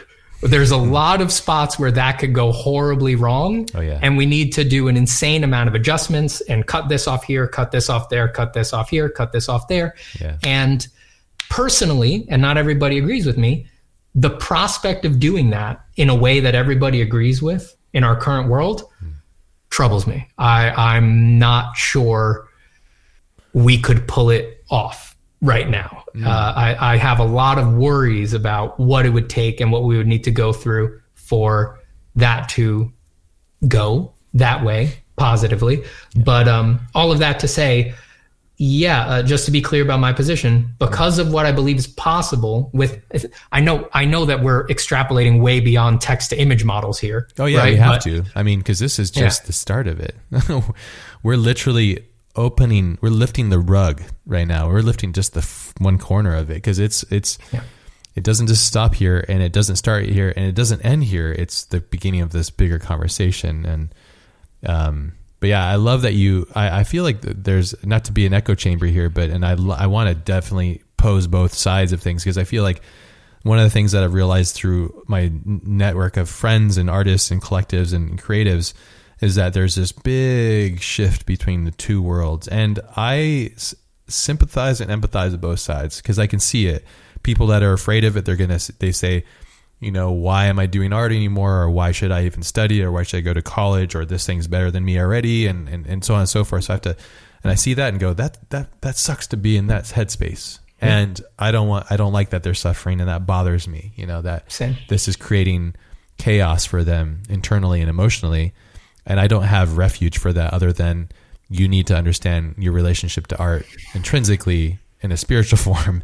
And then your answers come from there. Then on the other side, we see this thing that is helping people through therapy, artists that were never artists that can now become artists, which is quite brilliant. And there's all these different case studies. I was thinking, like, the other day, like, what if somebody gets attacked by somebody and all they have is a memory, but they can use this machine to like basically character sketch the person and go like, that's basically the person that caused me harm, and then that can help them find whatever that's just like one little user case scenario. But on the other side of the pro side of it, which is like this machine that is almost an ensemble of something, and how powerful that could be, because you're just using thoughts, and your thoughts become some sort of a reality, which is fascinating.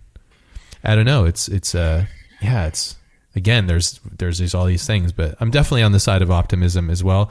But yeah, I also agree. We're not ready for that. If you look at like the state of the politics of just America as itself, it's so broken and it's so shattered. And I mean, racism is rampant, and it's all these weird things. You're like, these are like binary mind systems. Like, guys, like, how is this even a relevant thing in this time? Like, how is this happening? But it's mainly because we're just unevolved, really. And most of us are emotionally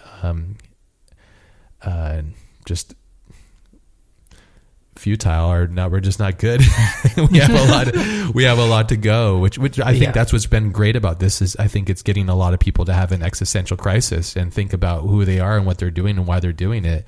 And you know, and it's forcing them literally to say like, hey, wake up, because your whole life is getting turned upside down, and whatever's sticking is what's going to last. And sometimes you need that in life, though, too, spiritually, and just all of the things. But it's the scariest thing to happen in art for a long time, but it's also the most interesting thing to happen in art for a long time. There's no denying that. I thought NFTs were disruptive. And I saw this coming down the road too, because I was an early adopter, just looking into it and investigating it. Vitaly, I think, was the first one to show me this stuff, and he's always on the cutting edge of these things, Vitaly Bogorov, and he was kind of showing me this stuff, and I was like, what the hell is this? And then I started looking into it, and I was like, how is this possible? And then Mache started getting into it, and then everybody, and then started, and it's weird that just recently it seems like the world just saw it, and I feel like I've been aware of it since like Disco Diffusion's like very early like times, I guess, and that's literally because of my my circles, and I'm like, how is this happening? How is this working? And then kind of discovering how and why and the ethics of it all and stuff is, oh, okay, now I see. Because at first it's a magic trick, and you use it, and if you've not used it before, for those who are listening, you put these words in a form of prompt, and then you extrapolate those things, and basically the prompt kind of data, it just kind of rakes all the data on the internet unethically, and then spits out something to you, and it's literally like a Google search of the future, where it gives you closer to what you're looking for, which is fascinating. Well, I do want to jump in there just to give a little, because what you said is correct in a sense, but I do want to just make sure that we get the more nuanced version of the technology there. I just want to be clear that when you prompt it at the point of prompting, it is not at that point scraping the entire internet. You can run something like Stable Diffusion, for example, local on a computer, unplugged from the internet. That's right. That's correct. Yeah. What is happening is that now surely they do need to scrape everything. They scrape different companies, and this is part of the ethics, is that there's different companies organized in different ways, feeding each other different forms of data. And that creates situations that someone like me would say are data laundering, are ways to get around laws like text and data mining exemptions that allow companies to scrape the internet for copyrighted materials so long as they're used for research and nonprofit purposes. It seems to me that those arms that are doing it as nonprofit and then extending those data sets to the for-profit companies that are also funding the research of the nonprofit have really found a pretty clear loophole that I would say is dangerous to allow as a precedent. But these data sets are used to condition the capability of these models, the art that we see come out of them. The business end of that is something that is pretty complicated, but interesting to look into, which is that these models produce a latent space. And the latent space is what you navigate as a user by using a random seed number and a prompt. So you put in a random seed number, or the model that you're using gives you one, just doesn't let you access it. You put in your prompt, and then those two things sort of provide a coordinate within the latent space, which is a locked space. Once you're interacting with the model, the latent space is not changing. And those coordinates then produce the generations that you're going to get. If that all sounded complicated, I apologize to everybody. It is complicated. Please keep going. I love this because I'm getting schooled on it too. Because I almost know it from a very high, looking at it far away, because I've not spent the time to read the legal and all these things. So yeah, please keep going, because it's really good for us to be educated. And I think that's one of the things I would say that the biggest compliment I can give you is that video. It was, you had your opinions, but you also backed it up with facts that you were discovering and finding along the way as you're going through it. And I think it's a very important thing to say here, is that sure, we all have biases and we all have our own agendas here. My personal agenda is to evolve the conversation. And I said that from whether you're pro or against it. I would love to actually have David, the guy that started MJ, on and talk to him about his thought. I don't know if that's going to be good for him to get him to be openly talking about these things and how abruptly disruptive this is, and potentially legal problems. But anyways, so you're saying when a user, a human, interacts with this, what would you call this thing? Maybe we should be more specific too. Which one we should identify? Are we talking about Midjourney or Diffusion or DALL-E? Or I tend to talk about Stable Diffusion because it has this extra aspect that the other ones don't have, which is that it was released open source. So that's right. Most of what you can say about Stable Diffusion will apply to the other popular models, but the open source discussion is not relevant to the other models. Midjourney, Imagen, DALL-E, they're not open source. They are, they have not disclosed it. Right. Yep. And they're not sharing their numbers, like Netflix doesn't share their numbers. So right? Indeed. Okay. Yeah. So, and many of them haven't even disclosed what their data sets are, which is coming probably from that company that starts with an L. Lion. Yes. Lion is, okay. So,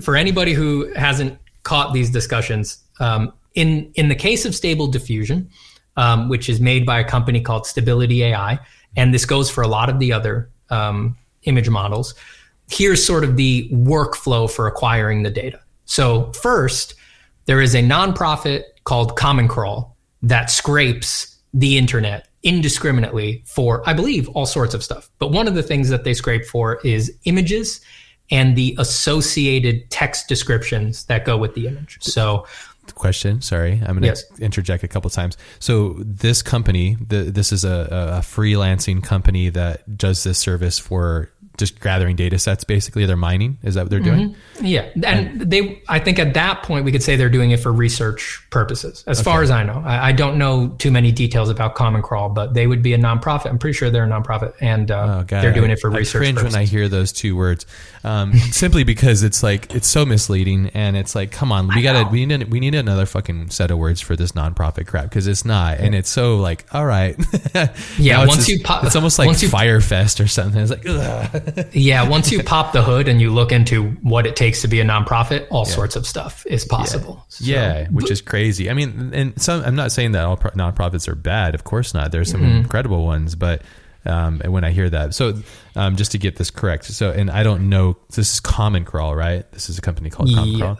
So they're employing some sort of like special sauce recipe of AI that's mining and grabbing just data, and then they're compiling it, or do you know? I would say that even... Is this factual too, or is this hypothetical? I'm just asking questions, and you're not an employee there, so yeah. No, I did just look it up. They are a nonprofit, but I believe what they're doing, you wouldn't even call it an AI. You'd just call it a bot. It's a bot that is just sort of literally almost like what Google does to spider the internet so that it's searchable. Yeah. Common Crawl is just sort of glacially moving through the internet and just scooping things up. Text here, images here. And I assume that they offer a variety of like, here's a set of images, here's a set of words, here's, I don't know, UI elements or something like that. Sure. And they are allowed to do this because of, and this all gets caught up with precedential legal stuff and exemptions that various jurisdictions have made, because it changes whether you're in the US, in the EU, also different countries and jurisdictions have different rules about these things, but they're allowed to do this because of precedential laws that allow for mining of this sort or scraping of this sort if you're doing it for nonprofit or research purposes. Okay. Yeah. So that's step one in the pipeline. Okay, now, great. Weirdly enough, now we have a company called Lion, which takes... Not spelled as lion, though, right? It's Laion. Yeah, I believe it stands for something, but I actually don't know what it stands for. So Lion, another nonprofit based in Germany, I believe, they then take what Common Crawl has made publicly available, these scrapes, and they sort of curate them and repackage them. So Lion takes what Common Crawl has done and puts it into a variety of data sets. So one of the most popular ones being talked about these days is Lion 5B, which stands for 5 billion. So it's a data set of 5 billion images that have been collected by Common Crawl, but now Lion is packaging them and redistributing them. And a lot of the other services that they offer are like stuff that I don't get. Like, I'm pretty sure it's coding stuff. It's like, they're not just repackaging. It's like they're making it easy for code to then interact with it further down the line for AI purposes. But I would hope that professionals would correct me on that misunderstanding, because it is a little bit hard to filter through what these companies actually do unless you can read code a lot of the time. Yeah, and they probably wouldn't tell this because that's their secret sauce. So, and that's where their value is. And understandably, I get that. Have you spoken to anybody at Lion directly? I have not, but and I can't give more detail than that. But I've spoken with people who have spoken with Lion, yeah. But not in any like significant capacity. It's not so like most of the data you're retracting or getting from is from word of mouth, potentially people talking, and then also the words that you're reading from what Lion says that they're doing, right? Which is to be clear. Whenever I'm discussing this stuff, I really am just to be perfectly forthright. Like, I do know stuff from the background field just because my video sort of went all over the place. So I've gotten a lot of messages, and people sending me information. But you're like the Epstein guy. I basically don't.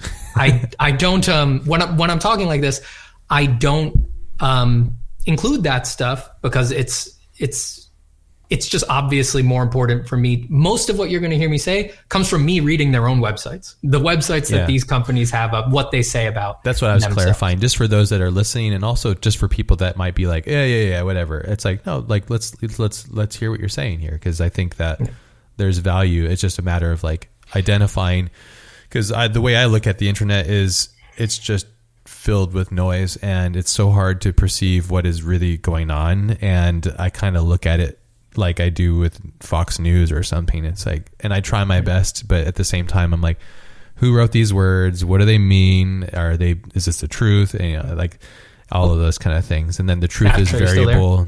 So yeah. Oh, sorry. You cut out for a second. You're back. Sorry about that. Oh, you're back. Okay. Sorry. I didn't mean to interrupt, and I will do it multiple times. So I apologize ahead of time, but I just wanted to make sure. So as we're going through this, so you're talking about Lion. So Lion employs what Common Crawl does, and Common Crawl has put it out. As far as I know, Common Crawl has sort of put it out there. They're like, well, we're for research, so it's got to be publicly accessible. So gotcha. They They put it out there. Lion uses that to produce these products. So they have multiple. So they have something like Lion 5B, 5 billion images. Lion 400 mil, so that's 400 million images. And there's different things that go on. You know, some of the sets are curated differently. And again, what these data sets are links to images and the associated text that is within the image. So I just want to be clear here as well that a Lion data set, as far as I understand it, does not actually contain the images. It contains URLs to the images. And then it is the AI training company, so in this case, Stable Diffusion, they access the images when they train their model. So they use the links to go look at the images and they train the model with that. So, okay, interesting. In that link, is there a metadata attached to the image as well? Do you know about that? I don't believe so. Okay. Again, I would hope professionals would correct me on any of that. I believe the only things in those data sets are the URLs to the image and then the text associated with the image. So if, for example, it's an image on Pinterest, which is one of the biggest sites in the data sets. There's a lot of images on Pinterest. Yeah. It will be a link to that image on Pinterest and then also whatever the descriptive text may be, like high fantasy painting by Greg Rakowski or something like that. Sure. And those can be by turns extremely specific or very long or very vague or outright wrong and things like that. Okay, great. The important thing to know at this point that we're at in the workflow or in the pipeline is that most of these images are collected indiscriminately. Because of their understanding of the text and data mining exemptions, they really are not incentivized to try to filter things out. And the data sets are too huge. It's like, it's very difficult. That? Yeah, exactly. 5 billion. It's like, wow, how do you find 1 out of 5 billion and say that that's not allowed to be seen? It boggles the mind. It would be very difficult. And in all practicality, I could do that maybe. Indeed. It would need to be some other automated system to actually just look through them. And that opens up more problems. But it's important to know that they're mostly scraped indiscriminately and there's all sorts of stuff. So it's not just art. It's photographs. It's also not like just art photographs. It's just real world photographs, pictures of just people, social media photos, pictures of people's real estate, because they're scraping from all sorts of websites. Yeah. And there's, every kind of thing in there, both stuff that is innocuous and stuff that is worrying, like people's private data, medical imagery, things that they wish were not in the data set, like pornography and things like that. And much of this is, of course, if you're scraping like that, a lot of it is going to be people's work, copyrighted creative work as well. So we're 2 layers deep now. So we've got Common Crawl, scrapes the data set, then you go to Lion that packages it, and then you have a company like Stability AI, which makes Stable Diffusion amongst other AI products. They then take what Lion has offered up and they use that to train a text to image model, which, as Ash described, takes input from a user in the form of a natural language prompt and then produces images. Now, the tough part about these machine learning systems is that, and it's the professionals who say this, not me, is that no one quite knows exactly how they work. That's the magic of them. Something in the alchemical process in the middle is a little bit of a mystery to us. So that means that there's always going to be a little bit of like a gray area stopgap when we decide these things, where right there in the middle, there might be no one alive who knows exactly what's going on right there. But in my artist level knowledge, when you train the model, you begin the process and it starts going through the data set, and it does a process right now called reverse diffusion. That is the state of the art process right now. So, oh boy, what reverse diffusion is doing is that basically you give the model versions of images that have noise added to them. So think Photoshop noise, like the noise you might add with a Photoshop filter. Sure. And you slowly teach the model how to remove the noise from the photograph. Actually, it's kind of like what a renderer does anyways. It's noisy at first and then it resolves itself.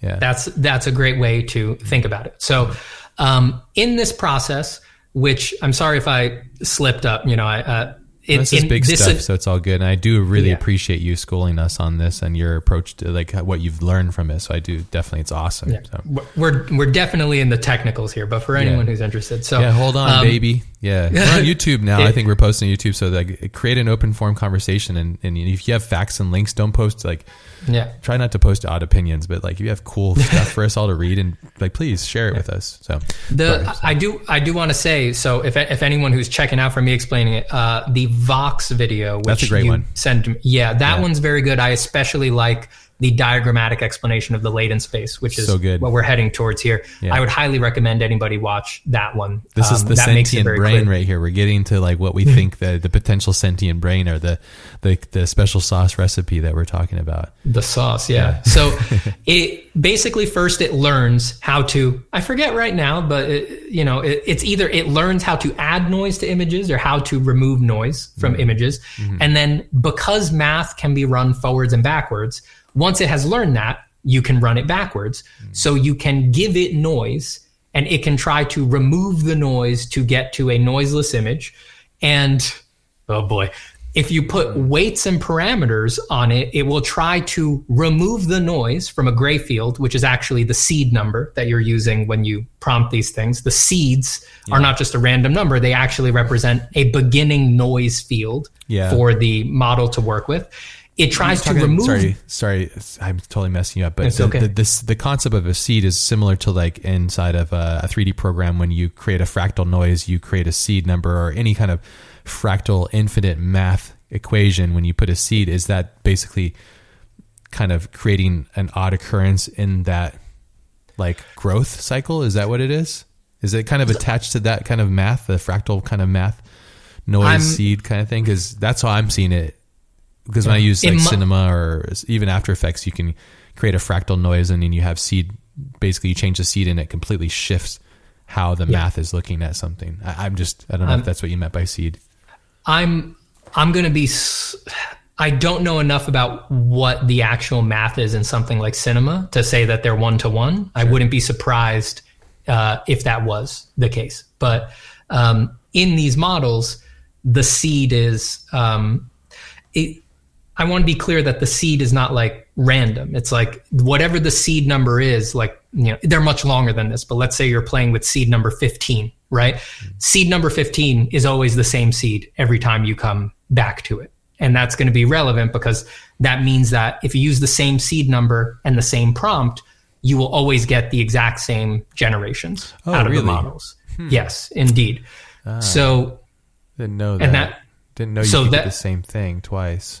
Indeed. So, and that's kind of what I want to work up to here. So, so it learns how to denoise noise seeds, and the rails that they put on it, which are synonymous with the prompt, make it denoise towards something it's familiar with, in heavy air quotes, that it's familiar with. So it tries to denoise the noise seed such that it looks like a banana. And it knows how to do that because it has removed the noise from many bananas before in the training program, in the training process. So this is run, and then this is the mysterious part. By doing this, it comes to a series of complex probabilistic and statistical conclusions about the relationships between the noise and the words you might use, banana, fantasy, someone's name. It comes to a very sophisticated this image. This sounds good. Banana fantasy. What's his name? Great. Oh, I bet it's a great one. It comes to a very sophisticated conclusion about those things, a multi-dimensional conclusion. And that conclusion, in heavy air quotes, is the latent space, is what you will then interact with as an end user.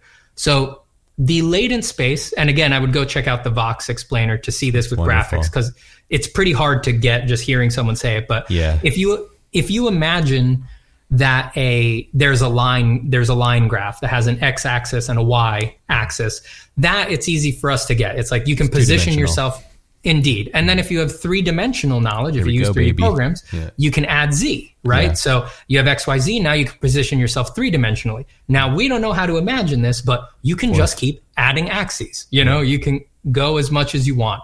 So the latent space has many axes. I actually don't know what the number is at the current state of the art. But it's a high number of axes, and it can, when you prompt it and you give it a seed number, triangulation is the wrong phrase because it's more than 3 axes. There's many axes. And it or something. Something like that. It finds a position within the latent space, and from that position, it produces the generations that you're going to get. So a few interesting things that I want to say about this. One, once the model is trained and it has come to these conclusions, in air quotes, they are conclusions. The model is done learning, in heavy air quotes. Now, I don't want to make any false equivalences with human learning. I'm just using learning lightly. I'm not saying it's human learning. I think there's huge gaps between what this does and what human learning is. We can come back to that later. But so different. It is at that point done learning. So it is not going to change. It is a set, static, latent space that has a shape, a multi-dimensional shape.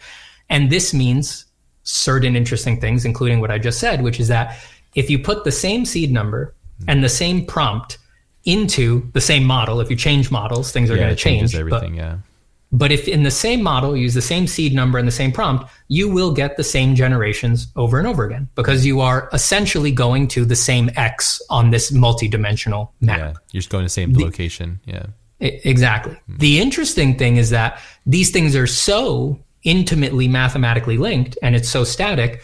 And because math can be run forwards and backwards, you could theoretically run the programs backwards. And if you had the final image and the seed number, you could produce the prompt that you would need to generate that image from the other 2 aspects, or reverse. You could use the image and the prompt to get the seed number necessary. It's just that nobody runs the programs in those directions. Everybody runs it in the direction that we're familiar with, which is that prompt and seed number produce image. Yeah. So in some sense, I understand that we may be arguing semantics here, but looked through the lens of the facts, in some sense, it is art finding, and generation does capture that a bit, but the diction is important here. I think you are navigating that latent space. Now, all of that is to say, that is why it is erroneous to look at it as at the point of prompting, it is scraping the internet for data. It is looking through the latent space that has been conditioned by everything that has been scraped from the internet. Now, if that sounds like it brings up precarious legal gray areas, I would say that's guaranteed for sure. I think that when this stuff sees its day in court, it will be probably one of the most academic legal battles the world has seen in a very, very long time. This is going to, it's kind of like a so Napster nuanced thing or something, I think it blows Napster out of the water. Yes, I really do. And what I meant by that is like that's the first wink we've had at that kind of view of like when technology comes in, but like that was like prohibition almost in a sense. It was like prohibition of data in the form of music. This is if we're talking dimensional space thinking, we're thinking of a sentient in a sense. Like this is a whole thing. Because the multidimensional aspect of its calculation is something that we can't really perceive outside of like theoretical equations. Well, then we're really. I want to be careful. I want to be careful there. Yeah. It is certainly beyond our comprehension to a certain degree, but being beyond our comprehension does not mean it's sentient or that it's conscious. That's true. It can be. Yeah, it can be as complicated as we could imagine. Yeah, but if it ends thinking or if it stops doing what it's doing, I guess. Yeah. But actually, I think, if we're being very precise here, it's what is a sentient to you then? Like, there's a definition of it, obviously, but I personally go by the classic way of thinking about it that's presented usually around the hard problem of consciousness. I'm not sure who. I want to say it was a philosopher named Chalmers who maybe formulated this, but basically for me, it's if there's something it is like to be a system, that means that it's conscious. And I personally believe sentience is predicated on consciousness.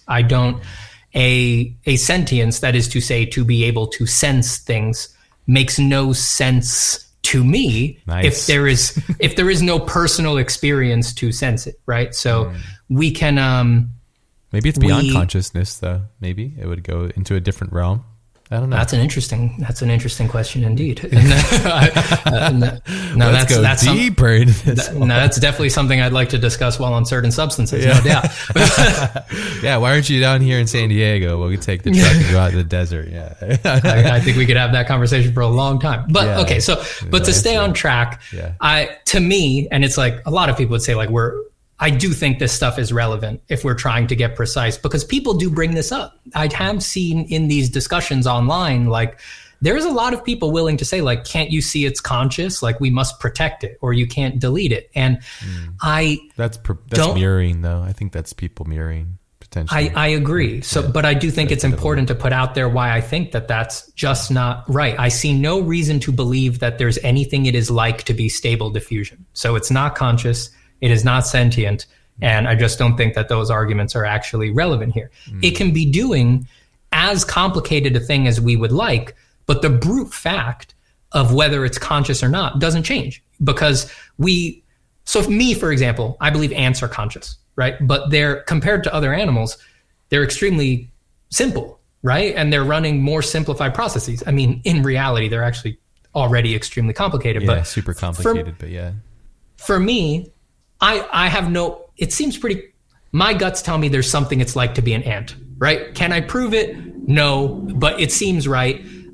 I think there's certainly something it's like to be my dog. That sits right with me. And unless somebody's going to make a solipsistic argument that they're the only conscious being in the universe, there's definitely something it's like to be me. There's something it's like for the lights to be on here. There's a theory of that too. I've heard of that too. Like I forget the name of that theory, where people think that they're the center and then everything else is developed around them for their own experience. I think it is solipsism. That's like you've not grown past the child maturity or something. Because there's a barrier that you break through psychologically as a child when you realize that there's a world outside of yourself. But anyways, that's good. It's good to identify these things, because I feel for people that have that kind of empathy for something that they reach deep within themselves and they think of it. And I think a lot of that is just, it's like why our cars look like humans, that they're just big heads driving around. It's like we put ourselves on everything because we know we're professionals at knowing ourselves. That's why the uncanny valley is the hardest mountain to climb in regards to like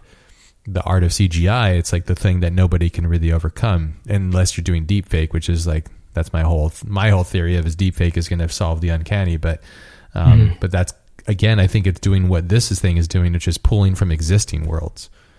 And it's taking this existing world and kind of, what do you say? So it's like forming these equations in this, not in the latent space, right? Is the latent space the after product, right? That's what you get. It is there I'd have to defer to the actual machine learning experts, because I'm slow to make any definitive statement about what individual parts of the math are. Sure. But the latent space is the conclusion, as far as I know, is the result of the algorithmic process that they run on all of the data. And it is a probabilistic statistical conclusion. And it's important to understand that it's probabilistic and statistical, because that explains why it has the problems that we see. For example, not understanding context. It doesn't, for example, it will put one of the things that people share all sorts of interesting stuff, but one of them is like, it'll put pictures of cooked salmon into rivers that are supposed to have live salmon in them. And that is the stuff of dreams. Wonderful. It's a mistake made because statistically it has just seen more photos of cooked salmon in the data set than live salmon. So it's just reacting to when you prompt it. It's not trying to give you, first off, it's not trying to give you anything, right? Because it's not sentient, it's not conscious. Yeah. It is producing what is the best fit for the prompt, statistically speaking. It's not trying to produce the best art or anything like that. And those probabilistic problems produce embarrassments like that, these examples of not understanding context. It also produces more troubling things like that is what causes it to reproduce the biases that are present in the data set. I saw someone post today that if you just ask Midjourney for art, it just gives you a wall of Caucasian women. It's like, this is what art is. And that's a reproduction. In the Vox thing, something about like nurse, and it was like all like Asian women or something like that. It was like really like sexist and stuff. And that's because it's pulling from the data set on the internet.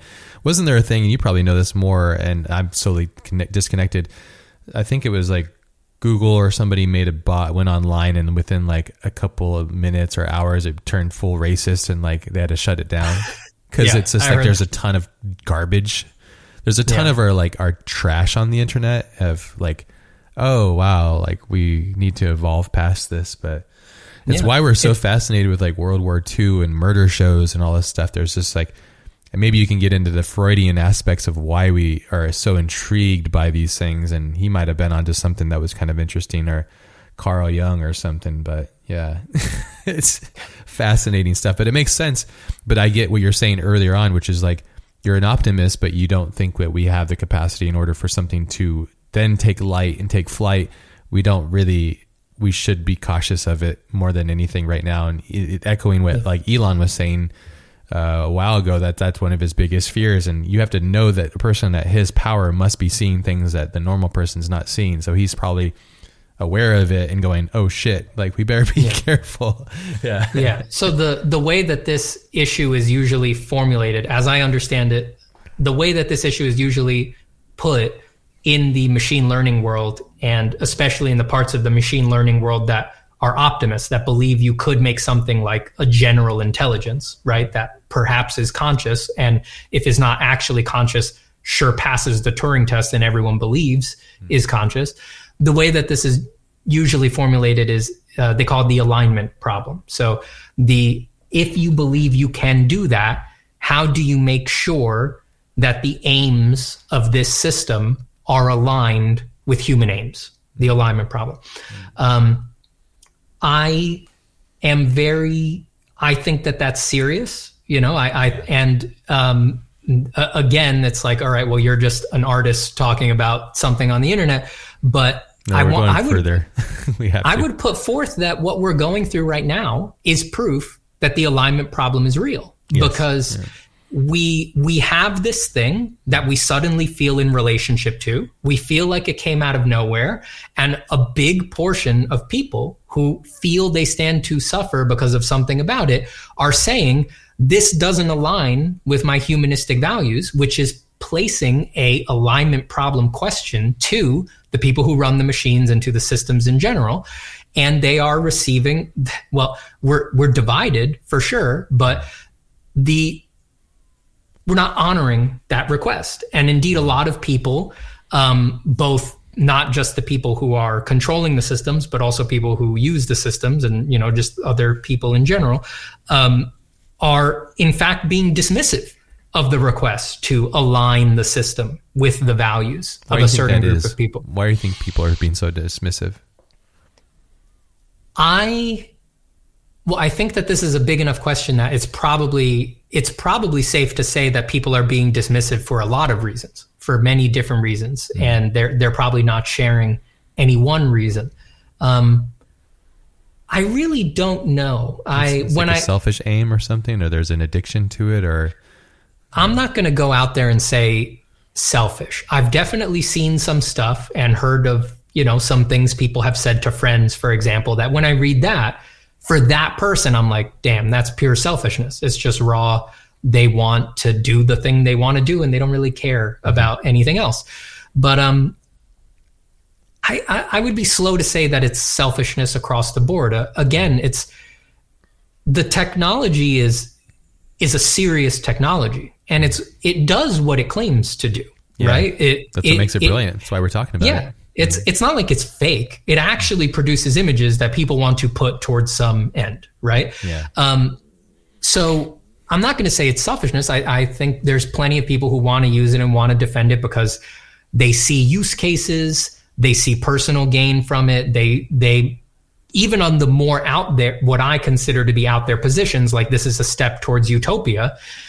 I'm not going to say I don't believe that person means it. I think they probably mean it. I personally think that's misguided. I see a lot of problems with that, but I have no reason to believe that they don't believe what they're saying, you know? So I don't think it's selfishness. I think it's a lot of different reasons. I think that if you haven't been on the artistic journey for a long time, it's kind of asking a lot to ask people to give a shit. You know, I have to admit that, you know, as much as I love the journey that I've been on, and as much as I love other artists, and, you know, I make it my life to train other artists and meet them. And it's like, it's my favorite stuff in the world, but I'm under no illusions that most people get it, or that it's easy to explain to people, or that it's just, there's a lot of misconceptions about what the artistic journey is like and the reasons that people are on the artistic journey. So for people who are seeing this product as either a way to do something that they'd never seriously considered before, or a way to return to an art practice that maybe they closed the door to early on in their life, or something like that. Yeah. I have to admit, I think it's always going to be a little difficult to ask them to connect with like how hard this has been, and the humanistic demands of like, or the humanistic ask of like, can we take a breather here? Can we do this right? Like, I don't know. And it's just, it seems, I'm amazed, but it seems hard to get people to understand, like, yes, I know you saw my image on the internet, but that image is my labor. That's the work that I do. It is the sweat of my brow. It is something that I've had to pour tons of effort into. And for a lot of us, it is the labor, the only labor we could hope to monetize for a lot of us, you know? It's like, it's weird. It's like, just because it feels good, just because it, you know, art has a little bit of a magical quality, doesn't mean that it's not labor. It's still work to make it. And it has the same protections that most other forms of labor do. But it's like, for people who are coming at this fresh, or are riding the wave in and have just heard about this stuff, it's like, what hope could we really have to get them to care about that? You know, I would hope they would, but no, it's a little worrying. They wouldn't have a capacity for it. It's almost like, you know, something tragic's happening right now. We don't know, and we're not present to it because we're not living that tragedy. You know, and that's happening. That's the human condition, really, in a nutshell. And a lack of empathy. But a lot of times, I think if you have a one-on-one conversation, most people are wonderful people. Like, when you get down to the core of it, almost all there's a great amount of us, better, more, because like if not, then we would be living in a Mad Max world, and we don't. But yeah, I was thinking about the artist journey and how it is almost unfair to ask of a stranger to empathize with that and what that potentially is causing it. And I think, to get back to, I'm glad you brought this up in the beginning of our conversation, is art has evolved you into a person you are today because you found it as a spiritual release. And to deprive somebody of that journey is almost depriving them of their identity. And that could be intrinsically big problem. In regards to, I personally think so. Yeah, and same here. But then on the other side of the things, when you listen to like the developers that are building these things, they say, well, no, we're jumping past your journey. Not to say your journey is not important, but we're jumping past that, and we're giving people that release. But I must say, and this is just my experience in life, is when you're given something with ease, it does not last. Yeah, it goes right through you, and it doesn't sit with you. So what people are addicted to now, and what they think is valuable now, and this and that, it comes to my statement, which I'm curious what you think of it, is if everyone's an artist, then no one is. Mm-hmm. And what do you think of that? I think it's probably true. To the question is, to what extent, you know, I think, and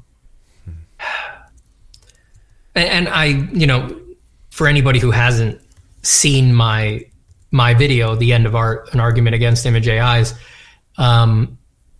I presented basically my most dystopic view of what could come of it from that. Yeah. My personal feeling is that it's inevitable that putting it out there into the zeitgeist and running news stories about it and telling the world over and over again, like, wow, art is made with a push of a button. Yeah, you just type in whatever you want. There's almost no way that doesn't devalue art, as far as I'm concerned. Yeah. It makes it an abundance. Yeah. And scarcity is a part of art that makes it very special. Indeed. Yeah. Absolutely. It's an intrinsic part of the value system as we know it, but it's no matter what you and I say and what we want, the desire and consumption is far beyond our range. And we can be sitting here saying, hey guys, please, everybody stop. or take a moment. I don't think either of us are saying stop. I think we're saying take a moment, reflect on what this is actually really doing intrinsically outside of like, okay, yes, you're having people put in prompts and then this exchange happens and then there's this thing that's happened. But the artist's journey is if you're doing it right, it's akin to the hero's journey, which is if you're doing it right is akin to the human journey. Yes. And these are all connected to a very deep network of purpose and conscious support. Like it's part of our consciousness, but it's a part of our experience on Earth. And maybe, I'm looking at this as a 39-year-old. I'm dating myself here, looking at life as it needs to be this thing that is potentially something I've been told what it is, rather than, hey, maybe this isn't what it is. Maybe life isn't this thing. And it's important to have these kind of conversations. At least I have them with myself. And I think that when you talk about art as a meditation, I say that when you're the drug and the drug dealer, it's very complicated, because I'm the drug and the drug dealer. I'm constantly feeding myself the drug. And, but I don't know. I mean, and also another thing to say is it's almost like it's almost like passing judgment when you've had a journey and you say, you should take this journey too. You're not allowing people to have their own individual journey. And I'm not for that either. So at the end of the day, I'm always like right on the knife's blade of, I hear you and no. And I understand completely. I mean, and some people, who want me to be as gung ho about this as possible would not like this position. But, I've said it, I say it in the YouTube video that I made. But truly, I do put the most importance on the experiential character of making art. It changed my life. I've seen it change students' lives. And when I say it's changed my life, I mean, it's as big a thing as you could ask for. Like, it really radically transformed the character of my life. And it's, people need existential buoys. I mean, I know almost nobody who is happy to move through life without meaning, right? I know people who do, but they're not happy about it, right? And an existential buoy is one of the greatest gifts life can give you. And not just producing images, but making images, crafting images was my life raft in the chaotic sea of life. And I don't know what I would have done without it. And it was certainly not about the end product. It was not about just the images that came out the other side. It was about the crafting it. So that said, if we took the pause and we did it all ethically, right? As I've posited before, and as I say in that video, I see no reason, if it's done right, to then interrupt that, right? If it's all consenting parties, if it's groups of artists who are coming together and they're feeding their own data sets into the system and they're using it for reasons that they want, and it's not infringing on anybody and it's not stepping on anybody, I see no reason to keep people from doing that. And the code and everything that's been doing and the secret sauce is fully open source and fully exposed and not being used as a money machine, basically. That's probably, that's how it has to really be if it's to be that thing. But then why would somebody ever devote their lives as programmers and business owners to give their stuff away? I would imagine too. That's got to be a conundrum for them. Well, I don't know. I mean, you get into some of these arguments. A lot of people are claiming they're doing it for the most utopian, free ideals. So if they mean that, then they should still do it, even in those circumstances. But what I want to say is that, but me personally, even if that all goes through, I'm not interested in using them. Not right now. Like that's not why I do art. And that's not what I care about this. As far as I know, I'm not in the data sets, right? Like now you can't search them all, right? You can search Lion 5B to some extent on haveibeentrained.com. And I've looked, but I've never found any of my stuff on there. And I may be in the other data sets, but I don't know. You can't search all of them. You've been blacklisted. You're welcome. They're like, no, we can't. No, mess Steven. With him. Don't let Steven be up on the witness stand at any point. He's way too knowledgeable of our system. So I'm not in there.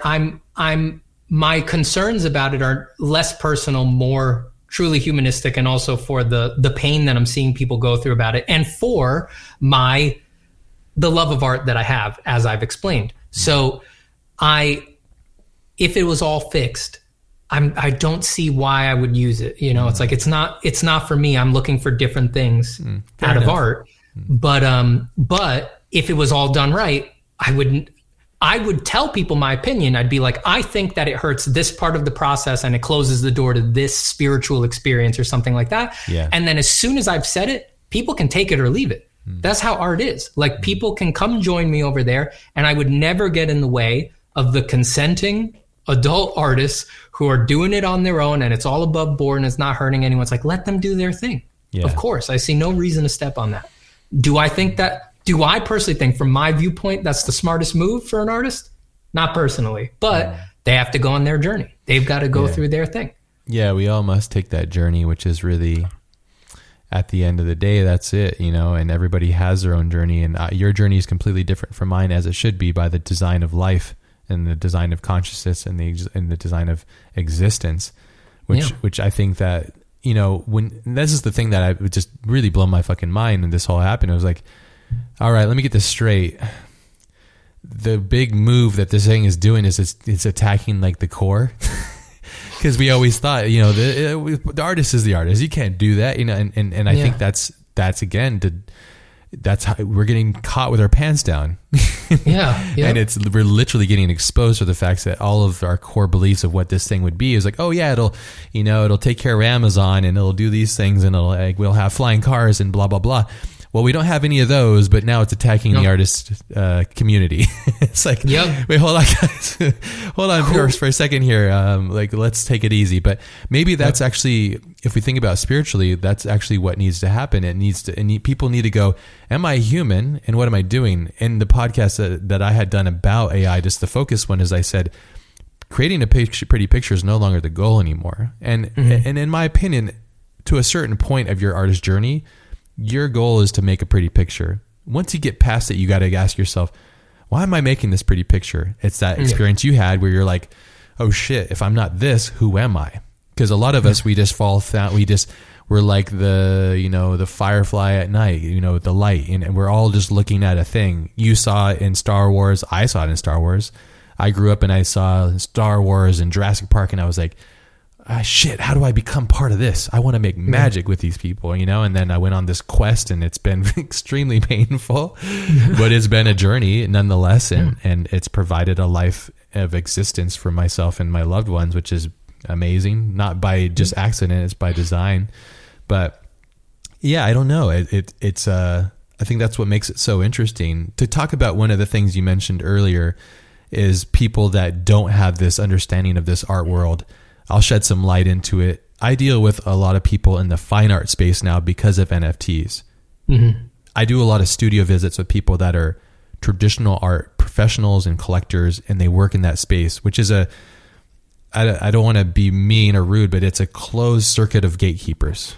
It's a human social system of gatekeepers, and they let in value and they close out value, and it's this thing. It's like a closed market kind of thing, and it's really interesting. And I could be completely wrong. It's just my analysis of dealing with it for the past couple of years now. When I bring these people into my digital studio, and mind you, I come from a traditional standpoint. I know how to paint oils. I'm traditionally taught in all the old mediums of the old world, which I still love, but I don't do them anymore. But oils, acrylics, pastel, gouache, all of the things. when I explain to them what it is to be a digital 3D artist, it's hard for them to comprehend, even when I'm showing them in real time, because it doesn't make sense, because I'm relying on technology. You know, as a digital artist, I'm relying on Apple, Microsoft, NVIDIA, coders, programmers, all these things, Adobe, and they're all feeding off of me, but it's like this, you know, this thing. But I find it really fascinating. It's so interesting. It's because I get so caught in my own little bubble, and I think, everybody knows why this, but they don't. They just think that we're pushing a button and then something happens, and then all of a sudden reality happens, and it's like, it's so complicated. People don't know what render farms are and all these kind of things. And hopefully they're going to be a thing that, you know, it'll just be like, oh, I can't remember. Can you remember render farms? But anyways, when you mentioned that, touched on that, I realized, oh shit, that's somebody in the art space. They don't even understand or can't comprehend the, you know, how digital art is really made. You know, it's fascinating. It worries me, because it really is, like you said, and you see this with students all the time when they're getting into this world and they don't know how to explain it to family or something like that. Yeah. It's what you said. It's even if you're using one of these, a digital stylus, and you're in Photoshop doing brushstrokes, like, leave photos out of it. Even if you're like hand painting stuff in Photoshop, people just have no context for that. They already thought we were kind of just pushing a button, or they weren't even thinking about it. They were just sort of tacitly assuming something like that. And unless unless you work right next to them and they see you sitting there sweating for 8 hours a day, they might never understand it. So imagine the damage it's going to do to the art community when those same people hear on the news, actually, art is made by pressing a button. Yeah. And really good art. Art's so good that it worries professional artists and things like that. It's like the optics on that are abysmal. Really, really abysmal. It's going to be hard to come back from. Yeah. Well, and also when we talk about, like, again, our spiritual journey individually and what art has given us, when you remove that from the human experience, I think you're going to cause a big damage, potentially. And I'm also for the utopian side, which I love. I say, you know, bring on the utopia. I'm all for it. I would love to it, but I don't think I think it's extremely naive, and I don't think that's necessarily like a viable thought to have. But I also love the romantic quality of thinking that way. But just you saying that, it got my head going. Like, it's like shit, you know. It's a bummer. It's a real bummer. All you can do is laugh because it's so tragic, you know. It's so absurd. Yeah, absurd is the word. But I think if you're a younger artist or everybody across the board at whatever part of your journey, and you're seeing this is hitting you so hard. Yeah, I mean, I feel for you, and I feel like if there's ever been a time for you to find your authentic self, it's more so now than ever, because you have no other value to the world other than discovering who you are. And I don't know what you agree with that, but I think if you can discover who you are and what value you can bring, like, look at what you've managed to do. Like, you went through this whole journey, you went through this and that, and now you're doing YouTube videos, and like, you're finding that this avenue of you being authentic and curious has led you to find other people, and then you've amassed this kind of viable way of experiencing life and navigating it. And who knows what it's going to be in 5 years. I can tell you both you and I are going to have a completely different perspective one way or the other about what's going to happen. But it's so fucked. That's a good way to put it. Yeah. I mean, so first, just as a reaction to, like, you know, there and what I don't know what I might think going forward. I personally, as I've learned more and educated myself about these things and looked into legal questions and ask people questions about things like that, I personally have only been made more optimistic about what is going on. And the optimism I was talking about before. I'm optimistic that we can negotiate some sort of fix, some sort of break, some sort of mitigating factor. I am not, a lot of people feel completely hopeless about doing anything to stop this. And I would say that I maybe started there, and I've come around to the other side, the more that I've learned. I think, especially if we open the scope out from the art stuff, I think even if we really struggle on the artistic part of it, very soon with things like deep fakes and this getting into just affecting normal everyday people and what sorts of images can be made of them non-consensually. Oh, man. This whole data acquisition and data use problem is going to have a lot of energy behind it from every sector, not just art. I think everybody is going to get involved with this. Yeah. And I personally, as I said, I'm pessimistic that the governments of our world right now would give us a utopia, but I'm actually not completely pessimistic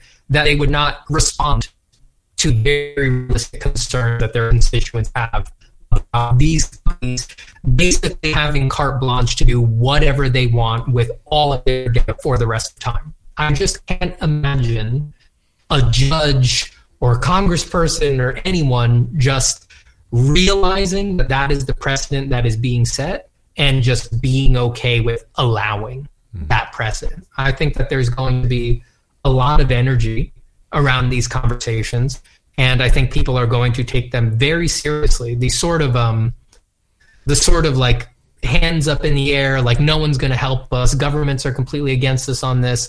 That attitude, I have to say, I don't share that attitude. Good for you. And I do. It's not a place to be, you know. I mean, it feels good for sure. It feels good.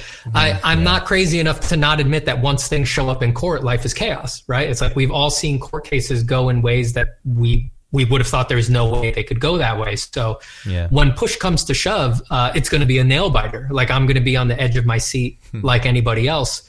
But my main push right now is like, let's let it have its day. Let's really have these conversations. Let's get it into court where it needs to get into court. Let's legislate it or try to legislate it wherever it can be legislated. And let's work this out. You know, let's do the pushes and let's do the pushback. And let's have, for the love of God, it's like this conversation is already so nuanced, so complicated, and it's mostly just us, like little old us having the conversation. We're not machine learning experts and we're not lawyers, right? And I think it's going to be very interesting, and that's what I want. I almost want it to move off of us, and let's see when the lawyers and the actual machine learning professionals meet. Let's see what happens and see what the academic debate actually is. That's what I'm looking forward to right now. I'm also concerned about like that there's been so much money exchanged in this cycle that there could be so much money backing it, because didn't one of them just get funded for like 20 bill or something like that? OpenAI or something like that?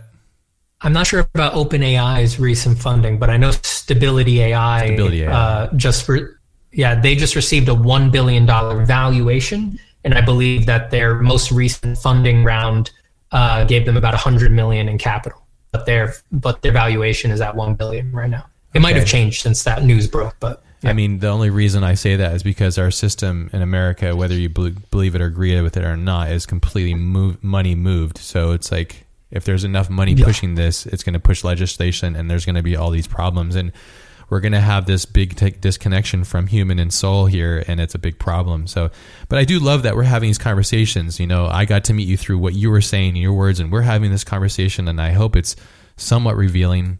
You know, great. And we're going to see what lasts from art from after this. But I mean, you kind of touched on it a little bit, which is like artists opting into letting their art be used, and that's great. And then having some sort of like system in line where things are actually going through a machine that's actually ethical along with the alignment of the human goal. Is there anything else like that you can think of that would be good to have like an intrinsic tool? You know, if let's say like you had a moment to talk to a lawyer that was facing this case, and you were like, I'm an artist, this is what I value. I would suggest that you look into this or bring this to the case, or this is why I think this is valuable, or whatever it might be. Do you know what those would be?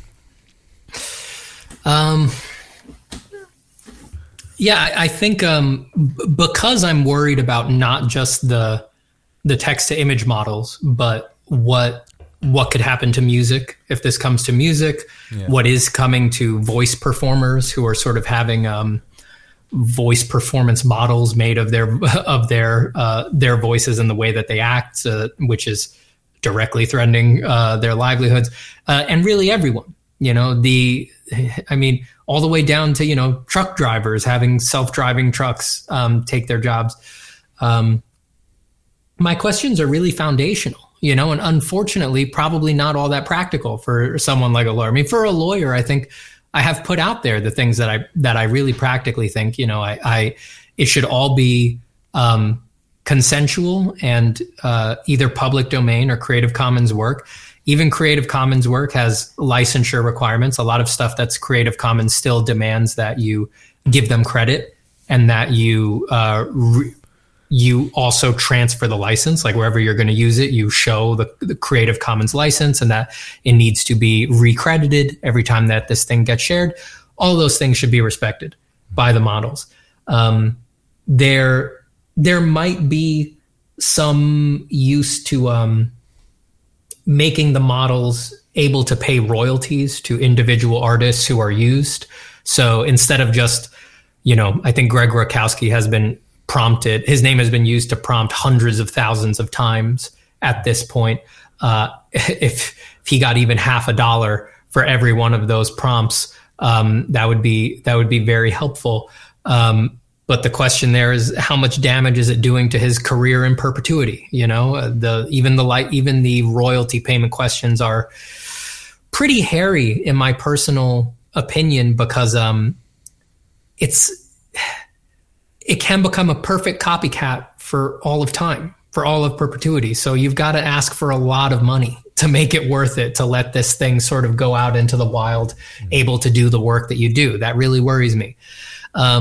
Again, I think so much of this is just like, if we could just get our heads on straight and just say clearly in the law, you're not allowed to form money for whatever reasons you want. Use everything that everyone alive has ever made for whatever end you want, which I think is the most the most sensical option here. Yeah. If we could just get that in the law, that you're not allowed to do that, I think that would basically cover a lot of the problems. I think that companies would be very slow to sort of launch on these kinds of axiomatic assumptions about what they're allowed to do with people's data. And if they were going to launch, they'd probably launch with more intent to pay people for their data or to give them royalties or something like that. And I think that's just super sane because the precedents will apply everywhere. Like I said, for music, every kind of performance, and people are generating data in this era.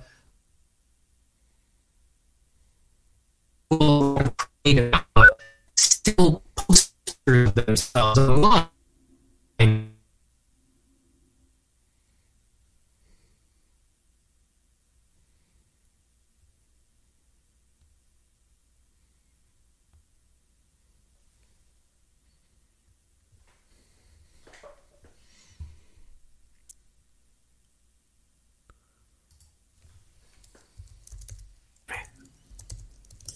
Sorry. Ash, coming Ash. All right, you froze out there. The damn bots they know we're being independent thinkers right now. They do not. They know they can hear it over the Wi-Fi. Is it okay to keep going? Or yes, please. Yeah. No, okay. You're talking about just keeping the language clear and allowing people not to just go full God mode on civilization and monetize. Yeah. Because you imagine going through a game and being paid to go full God mode. Just come on, man. It feels like it's just crazy. It doesn't make any sense. And it's because and I think why it's so complicated. It's the same thing with the global warming. Like, I think that we're so small in perceiving what reality is because we live at such a finite current. Like, if we look at time as a scale of existence, you and I, our lives are just not even a thing. It's not even. It's almost not even worth calculating how small it is and the scale of what time is, as we know it perceptually by theories of what time and where time came and the Big Bang, and whether you stand on the religious side or whatever, doesn't matter. It's still the same kind of thing. It's very small. And I think the same thing with the global warming thing. I think the same thing with this too, is like we don't have a perception of it's so complicated. Even you getting into it, you don't realize how dynamic this space in which it's calculating this noise formula. Yeah. And you've been dedicating a lot of hours and time to this, you know, and I think that's probably one of the big things too for the person that doesn't have the convenience to spend their time doing this. They're just busy trying to feed themselves. They don't care, and nor should they, you know, that, but I think that's also adding to it. And I think it's making for people to go like, well, if you're dumb, I'm going to take advantage of you. And then, well, here we are. Yeah. Yeah, here we are. Yeah. So I really hope we can all get clear on that. We can clean up those precedents. But beyond the very practical level, I do, and I allude to this in a few points in the video that I made. It's like you said before, we've got to have a spiritual check-in. Like, we really need to ask ourselves, I do think as a totality, as a race of people, who do we think this is all for? Because if this is going to keep coming up, this is going to come up over and over and over again. And it's like, do we all agree that good things in life, that the quality of existence is for human beings to enjoy, and that we should prioritize that while we're perhaps in the lucky period of time where there is no counterfactual. We haven't accidentally made a conscious machine that can make claims to rights and suffering and things like that. What if something like that happens? We need to have probably the most terrifying conversation that will ever occur in the lifetime of a civilization. But until then, we're in the very lucky position where we can all kind of look at each other and nod and be like, this is for us, right? Like, we shouldn't give away the stuff we like doing for no goddamn reason to machines that are not going to experience the joy of the labor and things like that. And that question, I think, applies to everyone who is threatened to be automated away. To me, it seems very clear. And it's like, some people would say that that's anti-progress. And it's like, I actually see that as progressive. If we're prioritizing the joy of human beings and the ability of human beings to provide for themselves and to be proud of their lives and to look for existential buoys in life that make them feel good, it's like, that looks like progress to me, because it seems the more people I meet, the more I find people are suffering with that, and they have difficulty finding a life that has meaning and a pursuit that has meaning and feeling like they have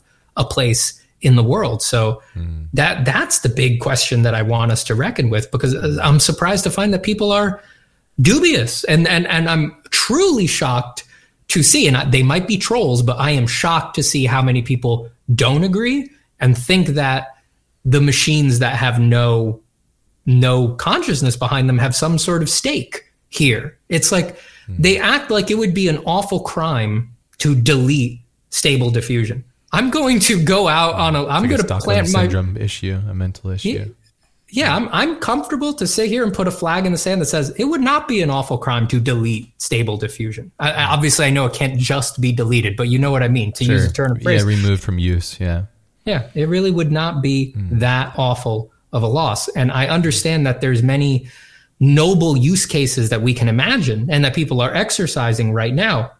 But a noble end use case does not justify the unethical way that this thing was built from the ground up. It just doesn't justify it. I mean, we can apply that to every other, every aspect of life. Yeah. Everything. A student could walk into my studio one day and be like, hey, it turns out that the only form of self-expression that gives me joy is that I need to shoot people with a gun. That's my art. That's my performance art. And I could tell them, no, you're not entitled to that particular form of expression just because it would produce great expressive joy inside of you. There's problems with how that hurts people. Yeah. Surprisingly, there's some New York City performance art where, at least people let themselves get shot with a gun, and that was pretty famous art. But it's pretty hairy what's possible with art. Pretty hairy what's possible with art. Well, like you said, it's all subjective. There's no end, and then we talked about there's no master to it. And you and I are classically trained in a sense, so we come from this world that we think blah blah blah, and we have all these things on our shoulders of the past that people say what art is. And so it's really hard to kind of bend through it and navigate through it. And it's also really hard to understand if you actually are making the art that you should be making, or whether you're just being hypnotized, as you said, and that's another thing to have a conversation with yourself about, which is totally fucked. I really think it's beautiful. Totally, and I love, the totally fucked is basically, that's what this episode's called. But I love your take on, which I agree, and this was I told you when we were talking before we did the podcast, is I really wanted to talk about the spiritual, humanistic aspects of it, because I feel like it's easy to get caught in the nitty gritty stuff, which is very important too. But I think that, like you said, it's like we got to ask ourselves what we're doing this for, and I think it's very nearsighted when people are like they're attacking it or trying to support it, and I get why they would want to do that. I would think that it's a drug, and they're high on a drug. It's a dopamine jump. You're like, oh, look, I pressed the button, and instead of taking a whole lifetime of experience to do this thing, it's just coming back at me. And it's like, well, I'm an artist. I'm an artist, And, I think also, this is one thing I've always had a point of contention with the art world in general, is that when you ask the common person what art is, they'll say, oh, a Van Gogh or this and that. It's like, sure, yes, because they've been championed through the time, but in his time and in that person's experience as an artist, there's been countless masters that have gone through time, in and out, life and death, and not seen the light of day. And I think it's a tragedy, and I think that this is also exposing the fact that with an abundance of repetition of the past, so people think that there's just this weird thing that's happening where there's this almost like this spiritual dissonance that's happening. One thing I noticed that I thought was really interesting is I was first doing this, I was like, this is fascinating. This is wild. I can't believe this is happening. And then I would share it with friends, and then like I'd had some friends like, oh, how did you make that image? I said, I'm not telling you because I want to see what you make. And what I realized quickly is that you it doesn't just make pretty images. You have to have instincts of taste and composition and all these kind of things. So it does take that to evolve it, which I thought was fascinating. And I'm really wondering and curious to see what's going to happen from it. From the devil's advocate side of things, like if you and I and everybody in this world don't have to do this thing called job, working, currency, and all these things, these friction points in life, if we don't have to do that, then what's left of it? Is life an experience of just pleasure? But what's pleasure without discomfort, And then we get into this, what is that? What is existence without meaning? What's existence? And is there an existence without meaning? And again, these are all like bigger conversations to be had and thought of. And that's what I said, like, I feel like the human soul is what an artist is. And I think the human soul is connected to who you are is from the failures you've overcome. It's like, look at your dad passed away. That was a big, hard adversity thing that you're still dealing with. But I think that potentially some of the fuel in which the time you're putting into this is showing the world that this is important to me because it got me through this thing. And I don't want you to forget this. And I need you all to remember this. And there's a mechanism there that shouldn't be like stepped over. But I don't think so.